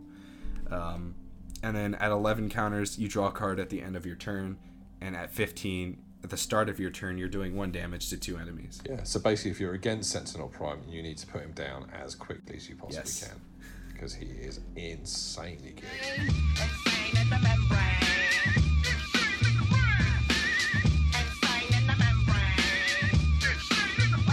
I think it's really flavorful as well because he is like a bit of a maniac. He's a bit of a tyrant, really, isn't he? In is it Autocracy, the storyline he was in from the IDW? Autocracy, yeah. That's where I got the art from. Yeah. The fact that, again, that's another fantastic piece of writing from IDW. That's a really good comic. I really like the art style as well that you've chosen because that art's quite unique to the comic books. Like that particular artist draws very differently to the bulk of the IDW line. So that's cool. Have you got anyone else you want to showcase before me and Lee jump in and go, I really like this one? I'll share the first character I made, which was the Armada Starscream. Nice. I was going to say, that's spicy. And that was mostly because whenever I was first designing cards, the guy who did some of the recolors for me, Lance Hardy, he said that he'd do them only if I made an Armada Starscream. And I was like, all right, I got you. So this one went through like 3 different versions. This final one stuck though because I felt like it fit him as a character. Because his whole gimmick is that he wants to have either the Null Ray of Starscream or Starscream Saber, which is a card in Wave X. And then he gets 2 weapon slots if he has them. And then he does stuff if he has 2 weapons on him. So he's pretty interesting. He's really cool. Like, he's 12 stars as well, so he's a big lad. Because he's a really different Starscream in Armada, isn't he? As to how he is in G1, for example. Like, he's like a very, very different type of character. And he's quite noble as well, which is obviously reflected in your card title, the Noble Swordsman, because he switches sides at the end, doesn't he? He goes across to Optimus. So yeah, like anything that can make Null Ray of Starscream not suck balls is good by account. I really liked in testing. I would run 3 Starscream Saber and 3 Null Rays on him, and it would be really fun just getting 2 Null Rays out and just having Bolt 4. You know, when you're swinging. And then he gets a Pocket Processor if he's got the 2 weapons, and then he's got the Bold 2 on each of your characters when you flip to alt mode if you have the 2 weapons. So he really likes his weapons. He's cool. What do you think, Lee? Mate, I'm a bit like stumped for words, to be honest. He's really good. Like everything with like, I think it's interesting when it came to Wizards. That's not even a word. Wizards design thing, because we always had characters where we're like, that's very different, and obviously at some point out there we know there's probably going to be someone out there who's probably already working on an Armada set, like, and obviously we've had on our previous show like Randy, he did a Beast Wars set. There's other types of Transformer like canon, so throwing in an Armada Starscream, and I didn't really watch Armada, but I loved the look of Starscream in that. It looked really cool. It still took me a while to get over, like, there's way more red on him than there should be. But it was sick, and I absolutely loved it. And this guy, like, it rewards you for playing Starscream stuff. And, like, even if we look at some of the fun stuff that the Ark have made, for example, with some of the Starscream stuff they've got in there, like the cape. The cape, 3 weapon slots. Just saying is all. You know, for a casual, for a casual card in a big set, mate, the cape on this guy, mad, so good. Yeah, I think the thing I love with the aesthetic of Armada as well is very different to, say, G1, and I liked how IDW gave Starscream an almost Armada body in their storyline later on when he takes over as. And when he tries to harmonize Cybertron and stuff, so really cool, man. Like, I think it's nice to see different iterations of characters, and it is like, what if, isn't it? You know, what if Wizards had carried it on? And I think there's a lot of when people are making the fan cards, they're picking things that they really want to do. And obviously, you had a guy helping you. He's like, I'm only going to do this if you make this guy, and you're like, okay, I'll do that. And you've nailed it. Lee, who's pick a character? Mine's a cheat, because it's 3 that evolve into 1. I know who you've chosen. Damn it, you've done it as well. You've done it as well. Have I nicked no, yours go as for well? it. You go for it. I've got a reserve one I would like to talk about. So you go for this one. Cool, because I just picked this because also this is a hilarious item that a Transformer turns into. I thought this was amazing and how on earth this could work. And, Caleb's made it work. So I'm talking about Viewfinder, Spectro, and Spyglass. They all do their own separate things, which is fun. Don't get me wrong. Cards are on the screen. There's a lot of text. I don't want to bore you with that. It's just the fact that they all turn into Reflector guys. Now, if you remember Reflector, that's a camera. And you see Thundercracker use it in the first thing. And they take a photo of some casual humans before Ravage should have killed them, to be honest. But somehow he let them live. Hey, what's that? Let's find out. Okay, Reflector. Let's see what you can see.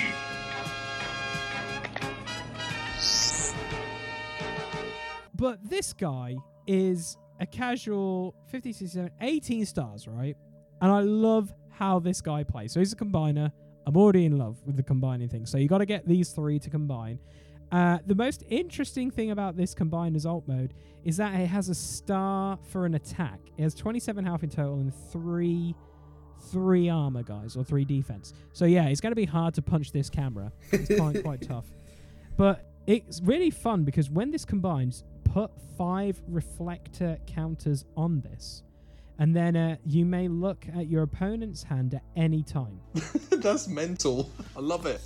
Let's just soak that information. That's just mad. But then it's this character's attack is equal to the reflector counters on this. Now, there's also a fun card that I'm going to throw up, which I like really well, which is called Camera Flash, which adds to your reflector's counter pool. So you can have this camera constantly looking at your opponent's hand, but then if you can't really get rid of those, is there a card, Caleb, that gets rid of reflectors counters? I don't think there is, no. So no, if you're living the dream, you could do some hilarious shenanigans with this guy, and I absolutely love that because death by camera is hilarious. Like, I just like the fact you could do. So Dave has seen this a little bit. There's a specialist play that I love that also was brought up on a podcast, which I kind of possibly ripped off this beautiful person, is the fact that you can play a certain specialist card that grants you to play a weapon, and then you can go straight into Power Sword. Imagine a camera with a Power Sword. Or a Great Sword, or whatever you want to call it. Just imagine that. Death by camera. Like, there's probably epilepsy, which is a serious thing, but, there's only a flash that can really hurt, really, on this camera. But I absolutely love it. I absolutely love this. I want to play this right now.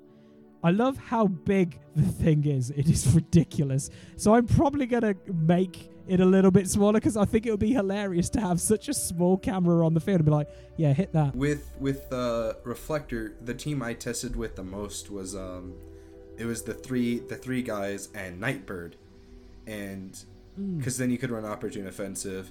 And since they're doing disruption things by looking at your opponent's hand, Nightbird's also doing disruption things by not letting them play actions without taking damage. And it's a little disruptive action going on. That's cheeky. I love it. That is cheeky. I absolutely love it. It's just the fact that you get to look at your opponent's hand whenever and whatever. It's just great. I absolutely love it. It's fun. It says it in his sub name that he's the Spy Master. So Dave, I'm sorry that I took yours. Caleb took Sentinel Prime. You've taken Reflector. Okay, then. Well, I'm going to choose a pair of characters, and I really, really like these. I like my planes anyway. Not as much as I like cars, but I do like my planes. And this one is a clone. It's Cloud Raker, the Envious clone. So they've got a brand new trait on this, haven't they, Caleb? So you came up with a new trait, and there's a few characters in Wave X that have this trait.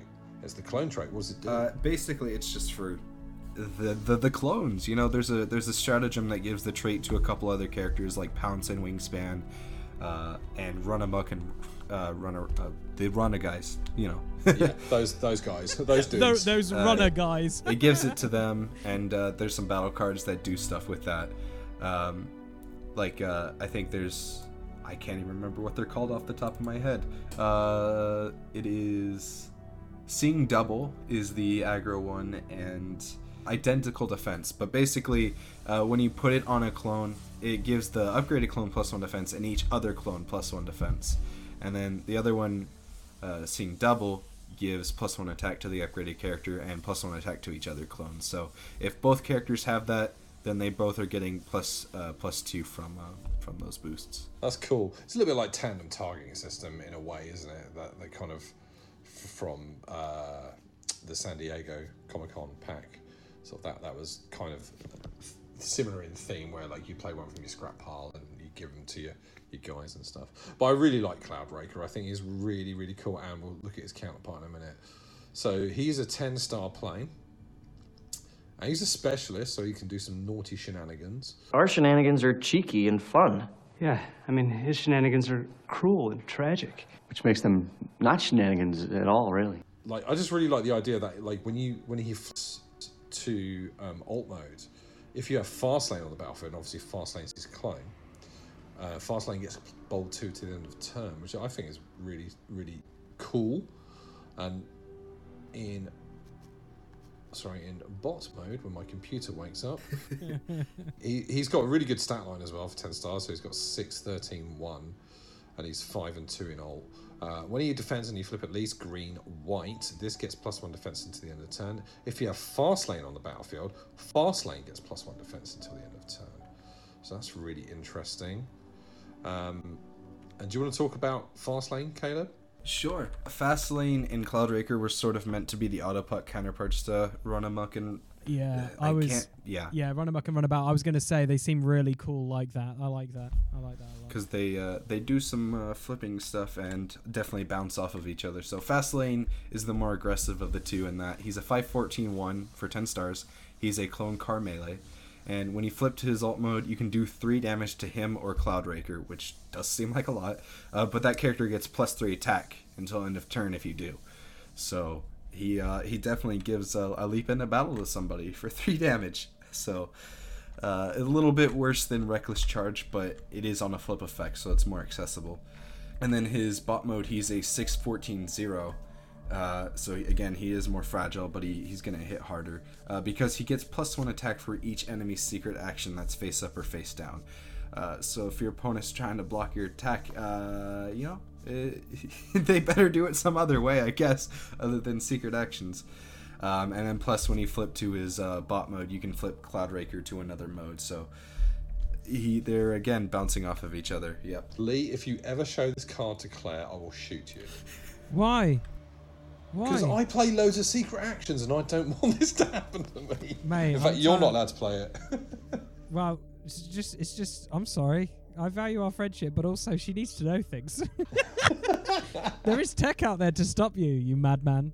I know. I think there's so much within the set. There is so much in there. It's a huge set. We haven't even touched on like the beasts. There's so many beasts in this set, which is sick. Yep. Oh my gosh, there's so much. Is there anything else you want to showcase, Caleb, before we kind of move on? Because you did a bunch of stratagems and battle cards as well, so it's not just characters. There's a bunch of other things in the set. There is... I guess I could talk about my... I know everyone has made an answer to Pierce, but I might as well talk about mine because that one went through so many changes. It is a secret action called Into Enemy Territory. And everyone on the Bayformer server just cringed because I play that in every deck. So what it does is it's a blue secret action, and when one of your characters defends, the attacker gets +1 attack, but they can't use Pierce until end of battle, and then the defender gets tough 2. I really like that. That's really cool. I really, really like that. It's like every fan group, including us, did something to say, go away, Pierce, you're dumb. Obviously, we had Trithinium plating from the art. We've had Tetranite. Obviously, ATP did Here's the Thing with Jazz. You've got Into Enemy Territory. And we did Electrostatic Shielding, which turns all blacks white for a turn. So I really like this. This is different as well, because it's like, okay, you're a little bit better at attacking me this round. but no Pierce for you. I like it. I think it's fantastic. The funniest thing is, like, I'm scrolling through now all these cards, and I'm like, holy cow, some of these are absolute nuts. Like, they're so good. Oh, Dave, we're gonna have to review this set, aren't we, bro? We're gonna have to. We are. We're gonna have to. We're gonna have to. We're gonna have It's been, to be fair, like, it's been a long time coming. Obviously, I can't remember. Me and you spoke quite a while ago, Caleb, about coming on, didn't we? It was like several months ago. I was like, I think it was back in February. Would you like to come on? Yeah, I was like, would you like to come on? But there is a queue. It's like, I just think it's really nice to see a different take on how to approach Pierce, particularly with this card into enemy territory. You've also done some weapons for, like, sort of signature weapons, like for Starscream. You've got the saber. It's a mammoth. Yeah, Lee, we have to review it. Yeah, we're gonna have to, aren't we? And we'll take a slap on the wrist for not doing it sooner. Yeah, I apologise. We apologise. Oh my gosh, there's some mad. Oh my gosh. Yeah, we need to do. That's insane. Right, okay, we're good. Maybe we could do that for the next episode. Maybe we should. We should do that for the next I think episode. Should we do Wave X episode? It's gonna be a beast. It's gonna be a beast of an episode. It's gonna be another marathon, but we're still waiting for Wastelands and Artwave 2. So, you know. It is true. We have got time before those things creep up on us. Oh my god. Because they are going to be beasts as well. We might as well, to start as we mean to go on, just review mammoth sets. Yeah. Designing a set of this size, man, on your own is a real achievement. Thank you. I think it's a really hard thing to do. I'm saying that from experience as well. Like, I think it's like people don't realize just how much time and playtesting and word, like, just even getting the wording right as well, so it makes sense. And it's, yeah, the Wizards framework. We're blessed that Techno is so helpful and, like, so open with his time and everything. So thank you, Carl, for obviously all your assistance you give to all the fans. That's not just ours, but obviously Caleb and Eve helped, and Bayforce and stuff. So but the thing, I think for me, it's fun making cards, isn't it? It is fun. It's very fun.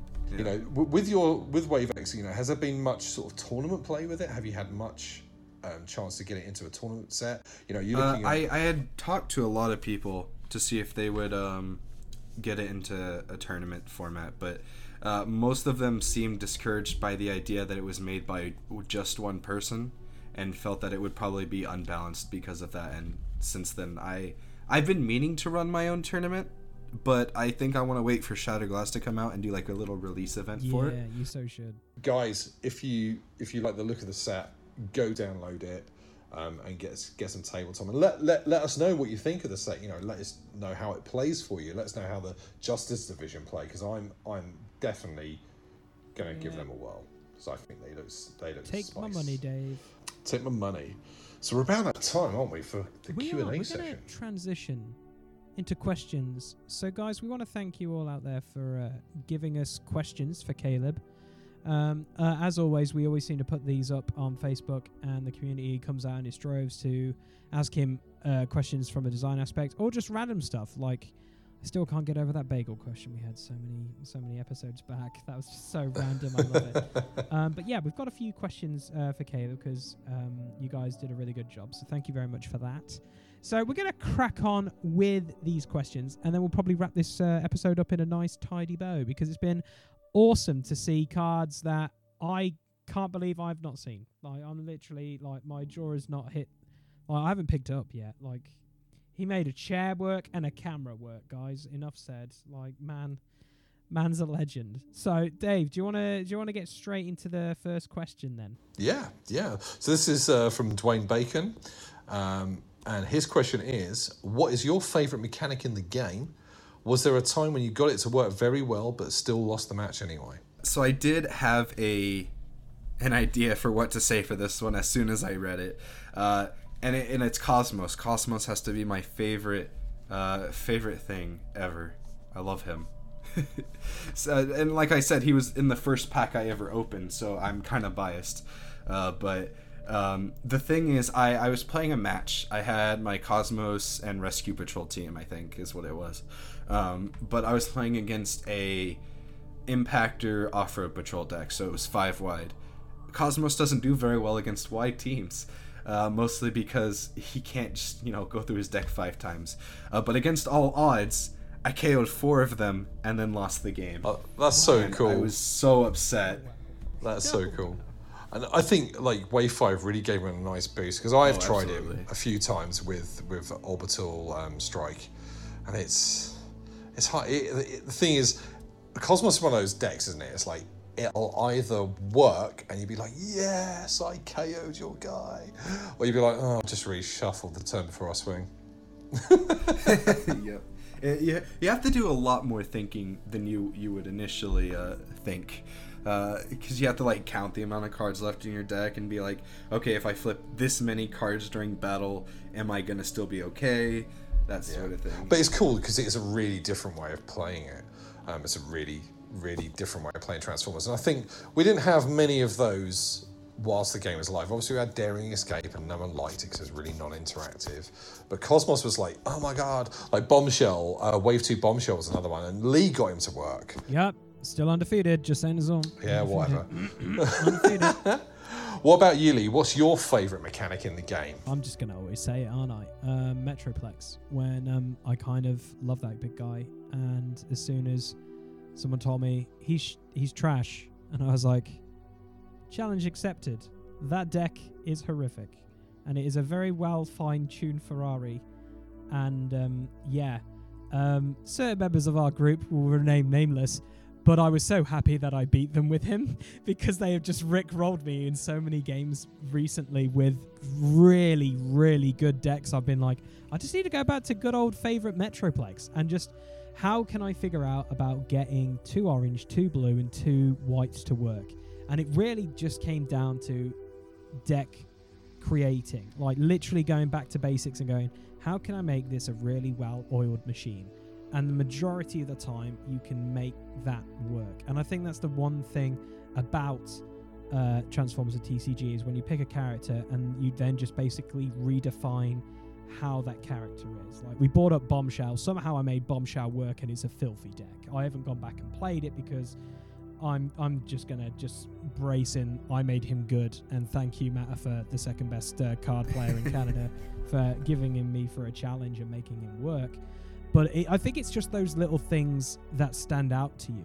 Like, I love it when you can just spam something and just go off. That's amazing. But it's just the little things as well. Like, just the fine tweaking of decks. Just going, if I change that one card, or maybe I can get this. And other sets, there's been cards that have really helped other cards come to the forefront. And yes, I don't play Resilience in my Metroplex deck. Just saying is all, guys, because it doesn't work well with the engine.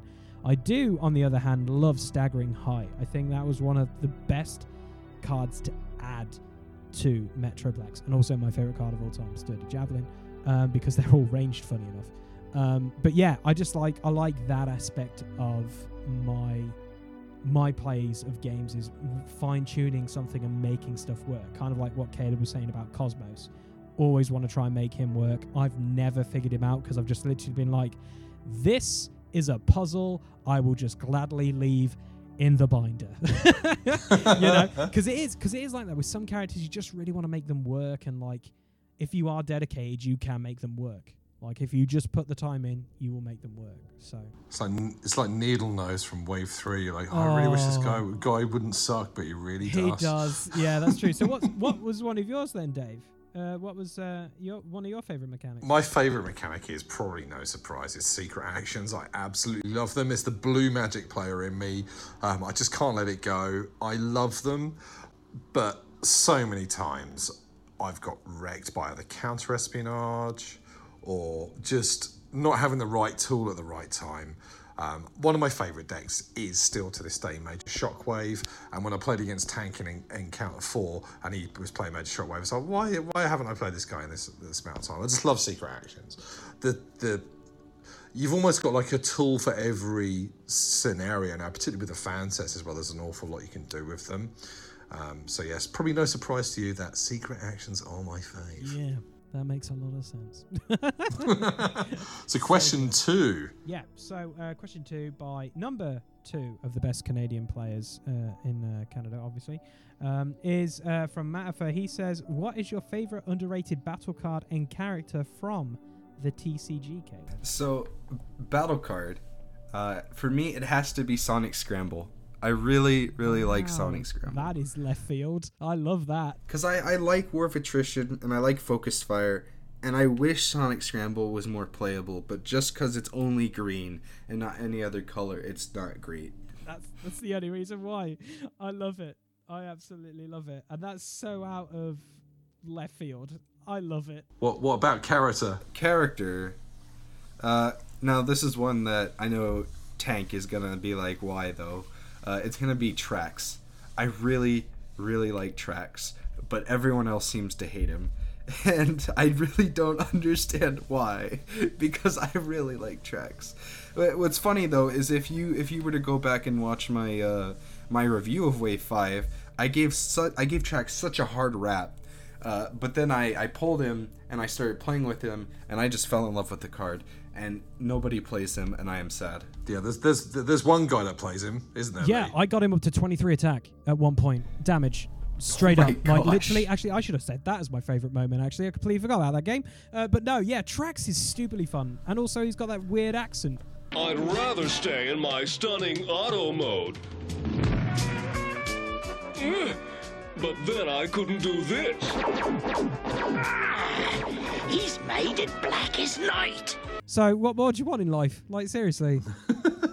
Come at me, Tank. Come at me, bro. I swear. I'll take you on with Trax. Caleb and me will redeem him in your eyes, I bet. I think he's a good car. Like, the thing is with cars, they're always fighting. You can always look at them more optimal though. Like Cliff Jumper. Like, if you own him, it's a hands down. It's just in every car's deck. You know, yep. Trusted Lieutenant B is an insanely good anticipation engine and machine. He's just so good. Wind Charger, the Trax, that flip ability is really good. It is really good. Just a couple of showing offs, kinetic whips, stupid fun times. Okay, Lee, what's your favourite underrated character and battle card? Okay, so favourite character, because we had him on the channel at one point, and it's one of the funniest things ever back in the day when Mike played the game with me. It was I'm gonna have to say Soundwave from Wave 3, because I was like, oh, this guy's kind of crap. And then I saw someone play him in our locals, and then I was like, wait a minute, he untaps all of them? What? That's just value. Why are we not playing this more? And then we went back, obviously, with later sets that brought out much stupider, better cards. And yeah, it's fun when you're like, oh, I've only got a little laser beak, eagle, haha, and the pheasant goes and murders someone huge. It's incredible. You're just like, deal with that, mate. Deal with that. Yeah, so definitely Soundwave, I would say, is one of my underrated characters, because just the value of amount of tax you can do. And also, it's funny that you can somehow kill some people with really sharp cassettes is actually really funny. I still can't get over the fact that you can kill someone with a cassette launcher. I thought that was pretty funny. Right, battle cards. Underrated. So this is hard because I really, really struggle to understand when it comes to a competitive standpoint for this game as well. But Dave saw it recently in a few of my builds. I started putting marksmanship back in, because I think when the game ended, obviously we had heads, bodies and stuff. People just immediately got rid of that card immediately, because it's not got that much value anymore, because obviously you've got heads and you've got bodies and all this other stuff. I've started to put it back in my decks again, and it is definitely coming up top trumps again. It was my favorite card for a very long time. Everyone knows that, and then it changed to Sturdy Javelin. But yeah, I really think marksmanship of recent is very underrated, because when you see one, you're like, oh, that's a bit spicy. It's a little bit of salt there. I like that. It's pretty tasty to see that card back again. I think with the fan sets as well, because people have when Wave 5 came out, everyone was like, oh, bodies and heads and stuff and things, and and they were everywhere. But I think the novelty's worn off. A lot of fan sets aren't designing new Titans and Masters and their bodies. We've had a handful, like Crash Bash from World Strike, but people have gone back to conventional bots, and marksmanship is seeing way more value than it was during the heavy Wave 5 meta. Oh yeah, 100%. And that's why, like, I love that. And the artwork is dope. Like, come on, seriously. Like, Skywalk with a sniper rifle. I honestly thought it was Megatron for ages, but it wasn't. But yeah, it was, underrated. I don't know. I might have got that wrong. I don't know. Tell me in the comments. Dave, what are your thoughts? Okay, well, the battle card is unsurprisingly a secret action. It's hiding spot from Wave 3. I think Wave 3 is one of those sets that is kind of like lost in the shuffle. Like, it's definitely probably, from a battle card perspective, one of the worst sets. Like Wave 2, like everyone kind of like sort of says like the combiners weren't great, they didn't really work that well. But you look at the battle cards in Wave 2, there's so many tournament staples that are continuously played. Bashing Shield, Battens, list goes on and on and on. Hiding Spot is such a cool card to drop on just before the wheel turn and protect the guy that they battered the last time around. Then you just go, no, he's hiding now. To be honest, you are right with the Wave 3 battle cards. Like, I completely forgot anticipation engines in that little sequence. Yeah. There's a few standouts, like Energy Pack. Energy Pack's really good. You know, you've got some really cool stuff, but a lot of the battle cards were kind of lost, and then like Wave 4 and Wave 5 kind of really ramped up that power curve and kind of overshadowed it. But there are still some gems in there. But Hiding Spot's one of my favourites to drop. I play it in a aggro Pounce deck, so it's an orange secret action deck, and I just kind of hide Pounce in the Hiding Spot, and then he pounces on people. A bit lame, but And my character that I chosen is also a Wave 3 character, and I love him, and I played him for ages and ages. Raider Trigger Happy. Trigger Happy. Fetching back grenade launchers, and then fusion borers when they were dropped. He's so good. And PS4, isn't it, in bot mode? Like, that's really good. Really good. So that's mine. He's definitely lost in the shuffle. Yeah. Oh, he is. You know, and like, you know, when you look at planes like Windsweeper and Slipstream and stuff, like, he doesn't quite often make the grade, but like, he is really good. Fetching back grenade launcher or fusion borer, and if you're playing fan sets like Cosmic Rust Cannon and stuff like that, well, that's strong. And there wasn't many recursion engines in Waves 1 to 5, really. You know, you had like Battlefield Legend, obviously, and a few others, but on the whole, they didn't really abuse the recursion, did they? No, I wouldn't say so. But then again, I'm a filthy casual, so... Indeed. So, yeah, that's a thanks, second best card player in Canada. Moving on to question 3. This is from Michael Santino, our good friend in Florida. Since a certain company stopped officially printing and selling cards, what do you feel is the game's greatest success, and what do you feel like the community could still do better for the game to remain successful in the future? So, I think the game's greatest success was the Energon Invitational. I really feel like it was such a good way to get like people from all over the world to come and meet and play Transformers. Like, there were people from Australia, New Zealand, Britain, came there and played, and I got to meet a lot of people that I'd seen on YouTube, like the Wreck and Roll guys, powered by Primus, all those people, and you know, some people even knew who I was, which was so cool, getting that experience. But yeah, I think the Energon Invitational was a really good thing that happened, especially so soon, you know, because the game had only been around for not even 2 years, and they'd already having a national championship, which was so cool. And then for the community to do better, I know that it's never ever going to happen, but I'd like for us to have a unified group, just because for, you know, new players entering the game, it's got to be so confusing seeing like a bajillion different groups making cards and not knowing where to start and what's doing what they like, and you know, that sort of thing. But again, I don't expect it to happen, if ever, because, you know, everyone and their grandma is making cards now. But yeah, that's something I'd like to see one day. I think it's settled down, though. I think like it has gotten a lot better. Yeah, you know, like I think, like you say, when the game was cancelled, it seemed like everyone and his dog was making Transformers cards because everyone had that passion and drive, and a lot of people have moved away from the game, but those that have stayed and gone the long haul are those really passionate about the franchise. And there is a movement in place where we're all trying to work a little bit more together and be a little bit more cohesive. So we're sharing stuff prior to release. We're saying like, hey guys, we're working on this.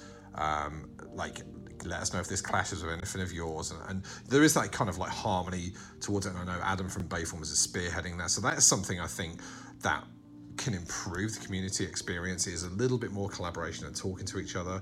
There are always going to be groups that don't want to do that, and that is absolutely fine because, you know, that's their bag.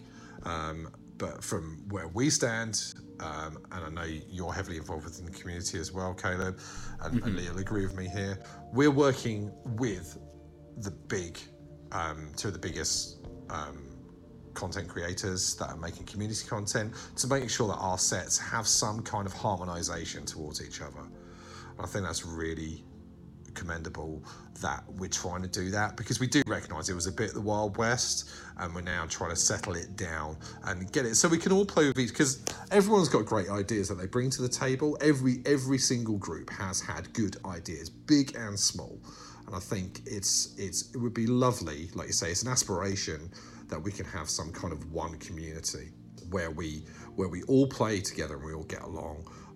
Whether that's unrealistic or not, I don't know, but I'd like to think we can almost get there, and steps have been put in place to do that. Yeah, I just echo what my co-host says. I think the smartest thing we've said is, I think having more people not be afraid to create stuff is awesome, and it only helps the game grow more. Like I've always said, more videos for a certain game out on YouTube is better than none, because it gives the game exposure. I think the funniest thing is, we said going into it, we just wanted to go fun and theme with our sets.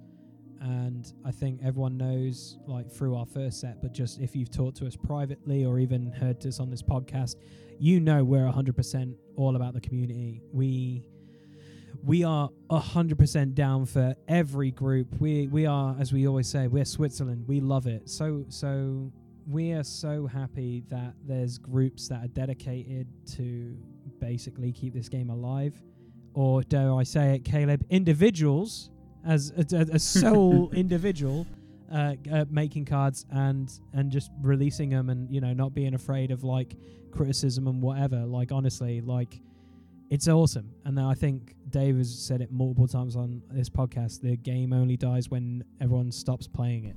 And, exactly. You know, there's pockets in this community where you will find your niche and you will stay there.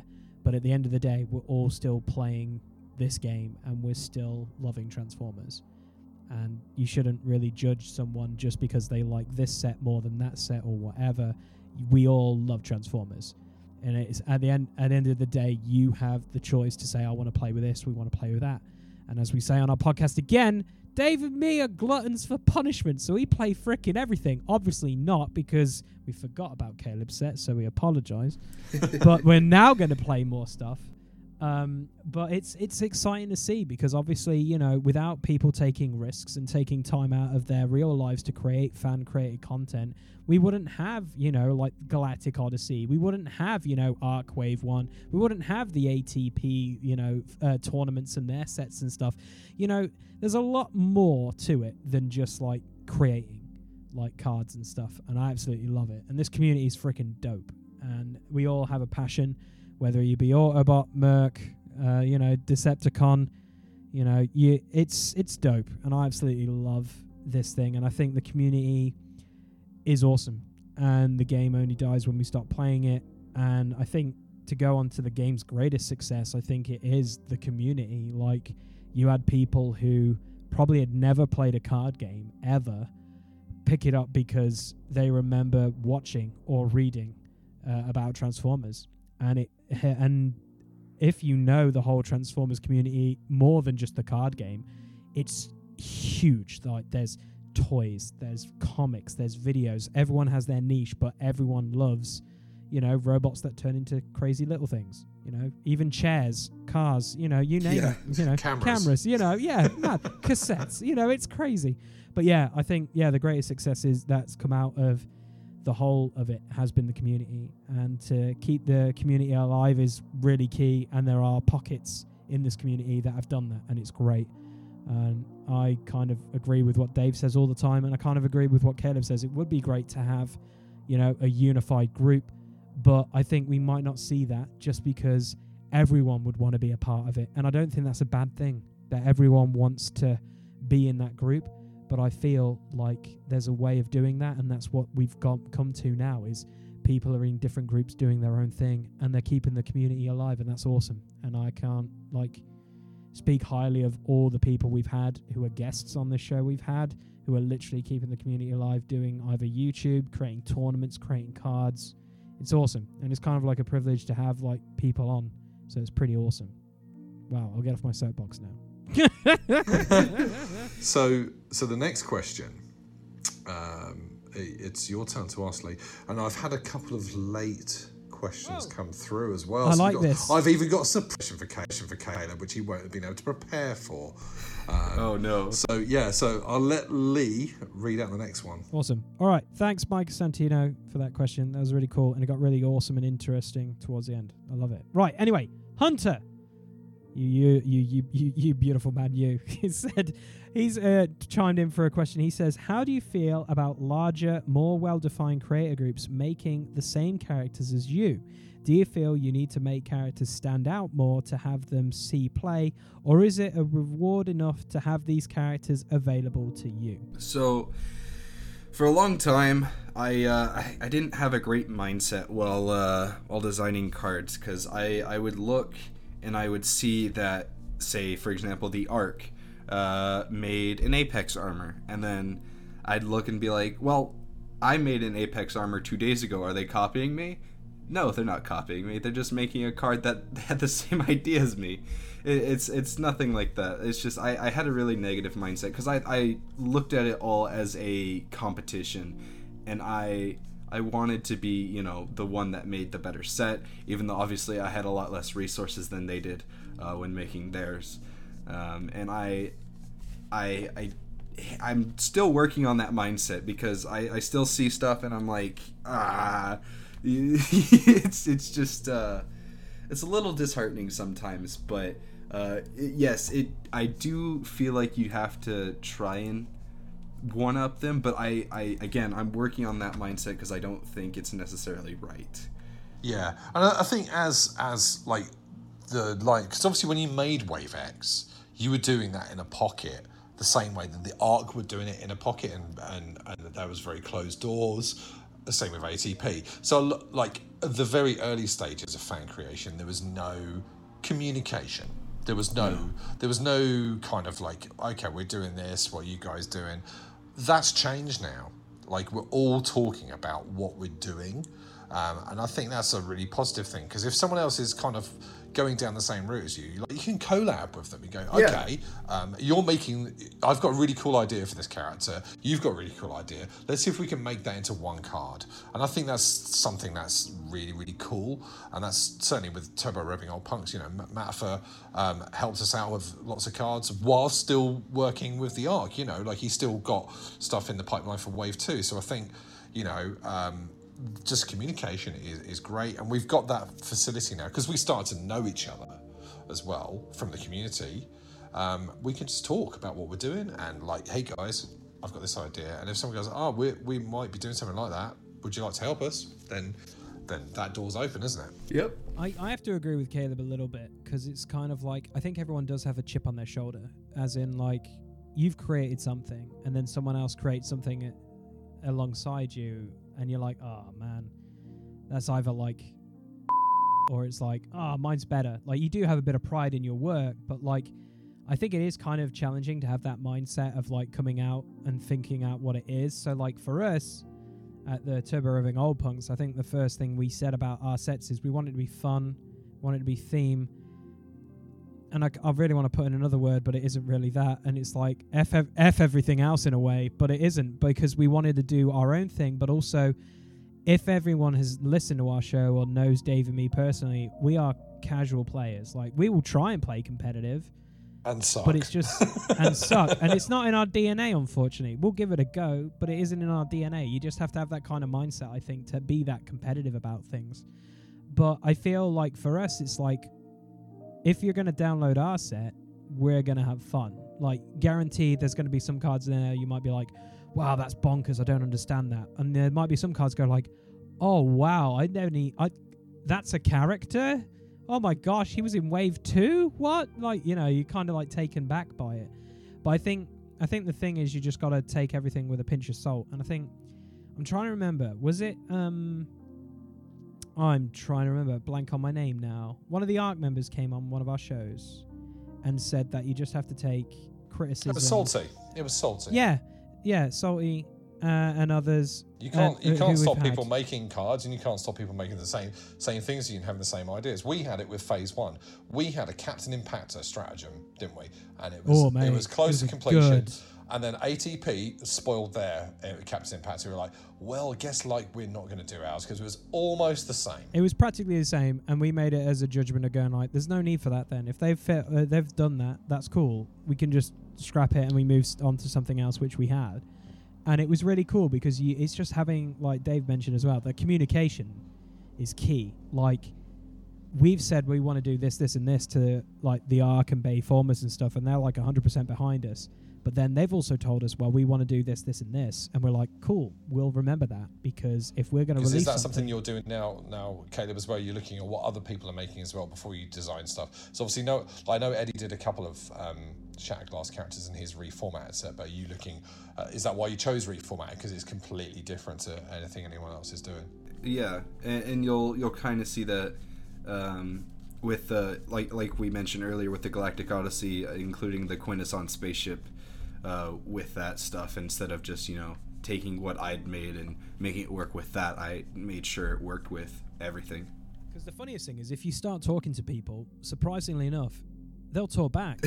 And it's funny because that's the craziest thing. I think we brought it up like earlier with the tournaments as well. You just need to talk, and don't be afraid to talk, because people actually talk back to you. I think that's one of the most nicest things that's ever happened, is kind of like, oh yeah, we know what you do, but it's not our cup of tea. And I'm like, that's great, that's awesome, I'm glad that you checked out our set and it's not your cup of tea, but you checked it out.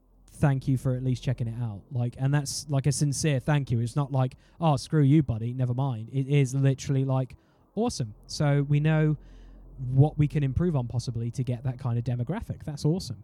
And I think that's one thing you've got to go into creating anything, is you are going to take some punches, but you are going to probably bring out the best in you at the end of the day when you create something. Because, like, let's be honest, Caleb, you made a chair work. I didn't think a chair could work. You made a camera work. That's insane. Like, I always thought, like, how on earth can you do the Decepticon Justice Division? How on earth can you make Reflector work? Like, one of our favorite Decepticons between my mate D and me is Reflector, and we were like, how the heck is that going to work in this game? And it works because you made it work, and it plays really well, because I cannot wait to play it because I've already seen some stupidness that I want to try. But I feel like it is, it is scary to go out there. We did it because it just came organically in a way, didn't it, Dave? And like, we've got some great reception from our first set, and we know that the bar has been set, and we want to keep the bar at the same or elevate it, and we just want to do it for fun. Like, at the end of the day, our stuff is to get old cards on the board, and I feel like a prime example of that would be your Shatterglass Starscream, to go back to that from the beginning of the episode, where you're bringing back superior cards. When has anyone played with them since Wave 2? Exactly. And we're on, like, it's mad. It is literally mad. I think that's it. It's like, just do it once, as long as it's fun. As long as it's fun making it, like, it's worth doing. When it ceases to be fun, I think that's when you've got to sort of like, actually, I'm not going to do this anymore. But currently, we're having loads of fun. I know, Caleb, you are having loads of fun as well, obviously designing cards and stuff. So that's really cool. So, obviously, Adam, we love you. We hate you, all rolled into one. Like, you're a beautiful guy. Bit harsh. Well, let's be honest. No, I'm just jesting. He knows I'm jesting.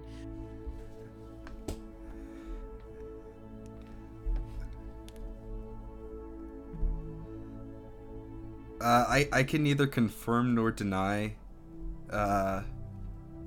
Yeah, I'll leave it at that. There we go. Awkwardness. I love it. Next question, Dave. Next question. Okay, this is a late entry. In fact, you can see this one, Lisa. You asked this one. This is from Veril. This is in the Facebook chat. Okay. And I've got the secret surprise question for the very end. Awesome, cool. So Veril asks, how does it feel being a single creator, creating sets as big as groups like the Ark and Bayformers? Yeah, because WaveX was a bit of a beefcake, should we say? A little bit. And say it with me! Beefcake! Beefcake. Beefcake! Beefcake! Honestly, I'm really proud. Like, as soon as I was done with WaveX and everything had settled, I remember sitting in my chair and seeing people's reactions to this stuff and just being really happy because, you know, I'd never done anything quite as big as that, and I literally had to learn Photoshop just so that I could do all this, and I learned it in just like less than a month so that I could make these cards and spend all this time play testing and designing them and bouncing ideas off some people, and I don't know, it's really satisfying in a way. I know that it'll never be as popular as like the Ark and the Bayformers cards are, but in a way it's really satisfying, you know. It's something you made, isn't it? I think that's the same with us in Phase 1. Like you made that. Mm-hmm. And even if it's a handful of people playing with my cards from Phase 1, I'm happy. Exactly. Oh, yeah. And we breathe, you're keeping the game going, you're keeping it alive, and you're giving a new spin on different things. So, and making a set that big on your own, I nearly went mad doing 20 battle cards, 16 stratagems, and 1 character, and you made 1 billion. Yeah. Like, that's an impressive achievement, man. That's not even counting all the ones that didn't even make the set. Yeah. Like, we had the same. Like, there was cards that were cut that were either going to be reworked for Phase 2 and stuff, or may just never see the light of day because they were dumb. I hope not. I hope one makes it. Dave and me have one which was quite controversial, and I think we want to fly the banner for that controversial card. You know the card. Yeah, we're going to fly that banner. Yeah. That card was busted, and we were like, it's not a problem. And then we never got it to play, and then obviously we put it in playtesting, and then the people who got it to play was like, this needs to be reworded. This is mad. And we're just like, well, it can't be that bad. And then they explained it, and we were like, yeah, okay, Phase 2, I guess. So I've just posted this question in the chat so Caleb can see it as well. So this is the last question, and this comes from the best car player in Canada, aka Susie. And she says, hey, LV, this is a 2-parter.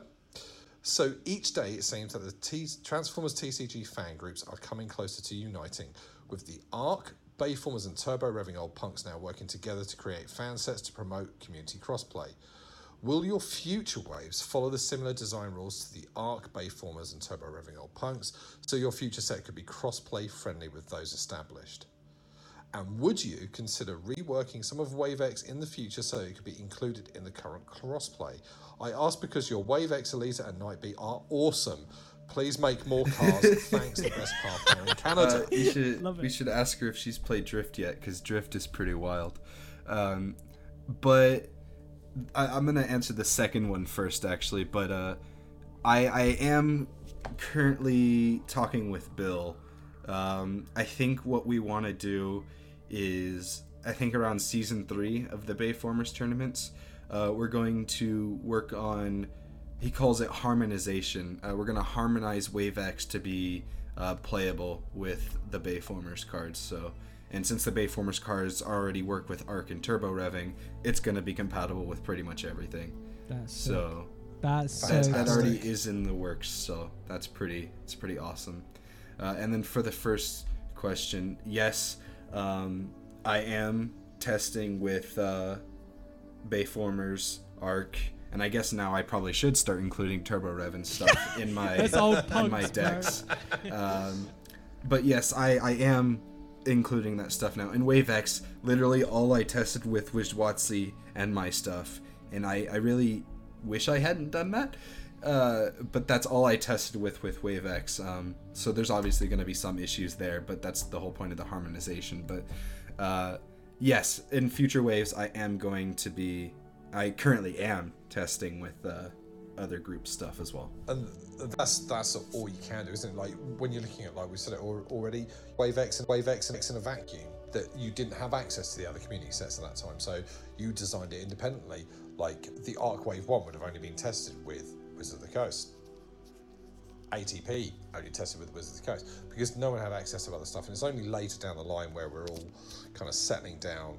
And it's great that you are open to do that, because you know it's a big thing, isn't it? Saying, okay, I've made these cards, but I'm prepared to change them so they work nicely so we can all play together. It's like the toddler's dream. It's the toddler's dream. Let's all play nicely. Don't share. Let's share. Don't throw that at him. No, don't. I live with a I toddler, think that's gonna be our new phrasing now. It's the toddler's dream that all community groups work together.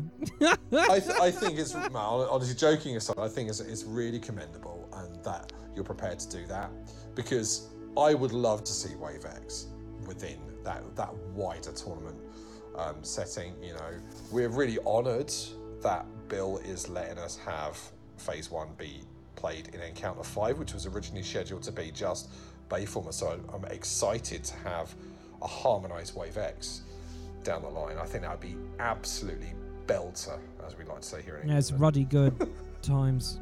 Ruddy good times. Ruddy good. Ruddy good. Man, that's awesome. That's so exciting. Oh, it's so good when you finish a podcast on a great note like that. I know. Before we sign off, though, have you got any questions for either Lee or me, sir? All right, here's one. I know y'all have said that you all want to play with some of the stuff. What's the first card that I've made that y'all are going to go work on?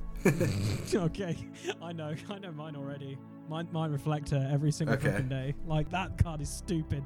Like, look at your hand at any time. That's just going to drive people insane. I mean, I'm up for that. Let's go. I'm in. Tarn, without a doubt. Tarn. You paid Harvey for that artwork. I've got to use him. And they are a favourite of mine from the comics, so yeah. I'll put an order in, Lee. I'll order us a set. Don't worry. Thanks, bro. Take my money. And that's it, man. We've reached the end. Caleb, thank you so much for coming on tonight. My pleasure. And talking about your passion projects. It's honestly, guys, get out there, download the cards. They are really cool. Yeah, man. We've got all the links of it in the description of the video on YouTube, and also obviously on the Podbean and stuff like that.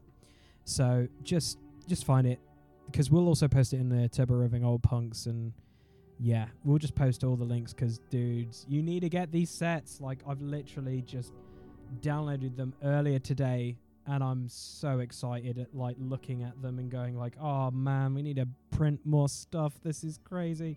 Or I just draw it on paper and infuriate our whole group. It'll be great. But yeah, Caleb, thank you very much for taking the time out of your day to do this podcast. It's been a long time coming.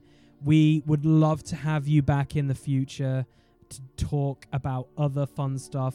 Even, dare I say it, play games in the future and do some Galactic Odyssey. That would be amazing if we can try and get that working.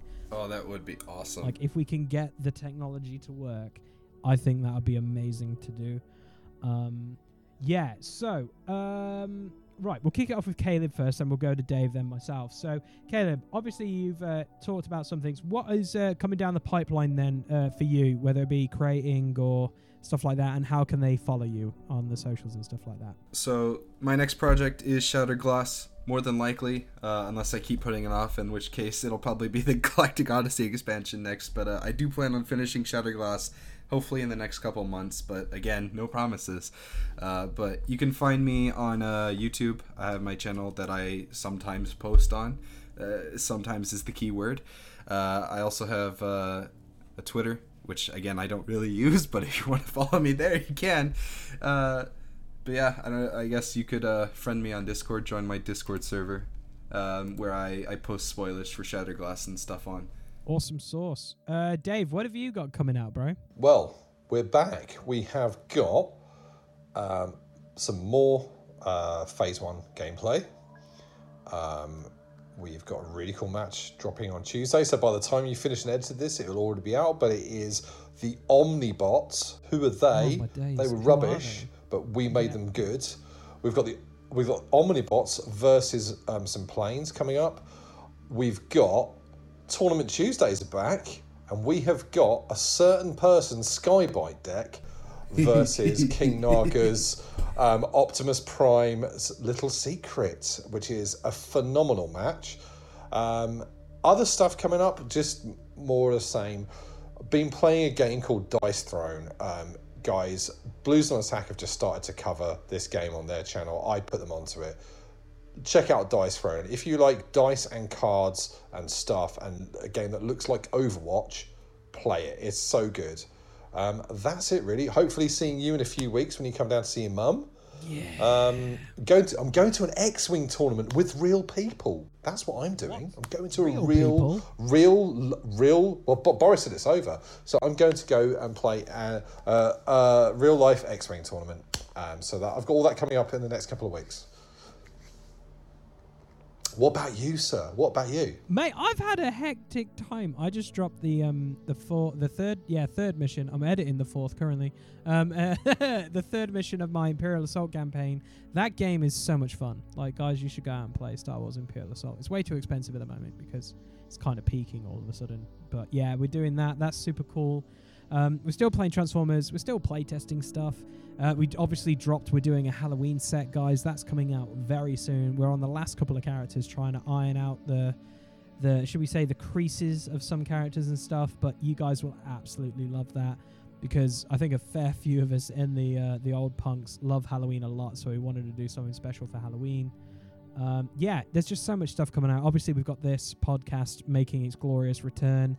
You know, things are going strength to strength. It's great. Absolutely love it. So there's some fun stuff down the pipeline, like dare I say another RPG podcast possibly in the works between a certain second best player in Canada with some other people and Transformers. Just saying is all, maybe, guys. Just saying that possible RPG maybe. We're talking. There's a lot of stuff going on, but we're talking. But yeah, it's awesome. You guys know we're always, even though it looks like we might not be uploading videos and doing stuff, we are working our butts off, like literally, either playtesting, talking to people, or trying to find family or friend time. Isn't that right, Dave? Oh, 100%, man.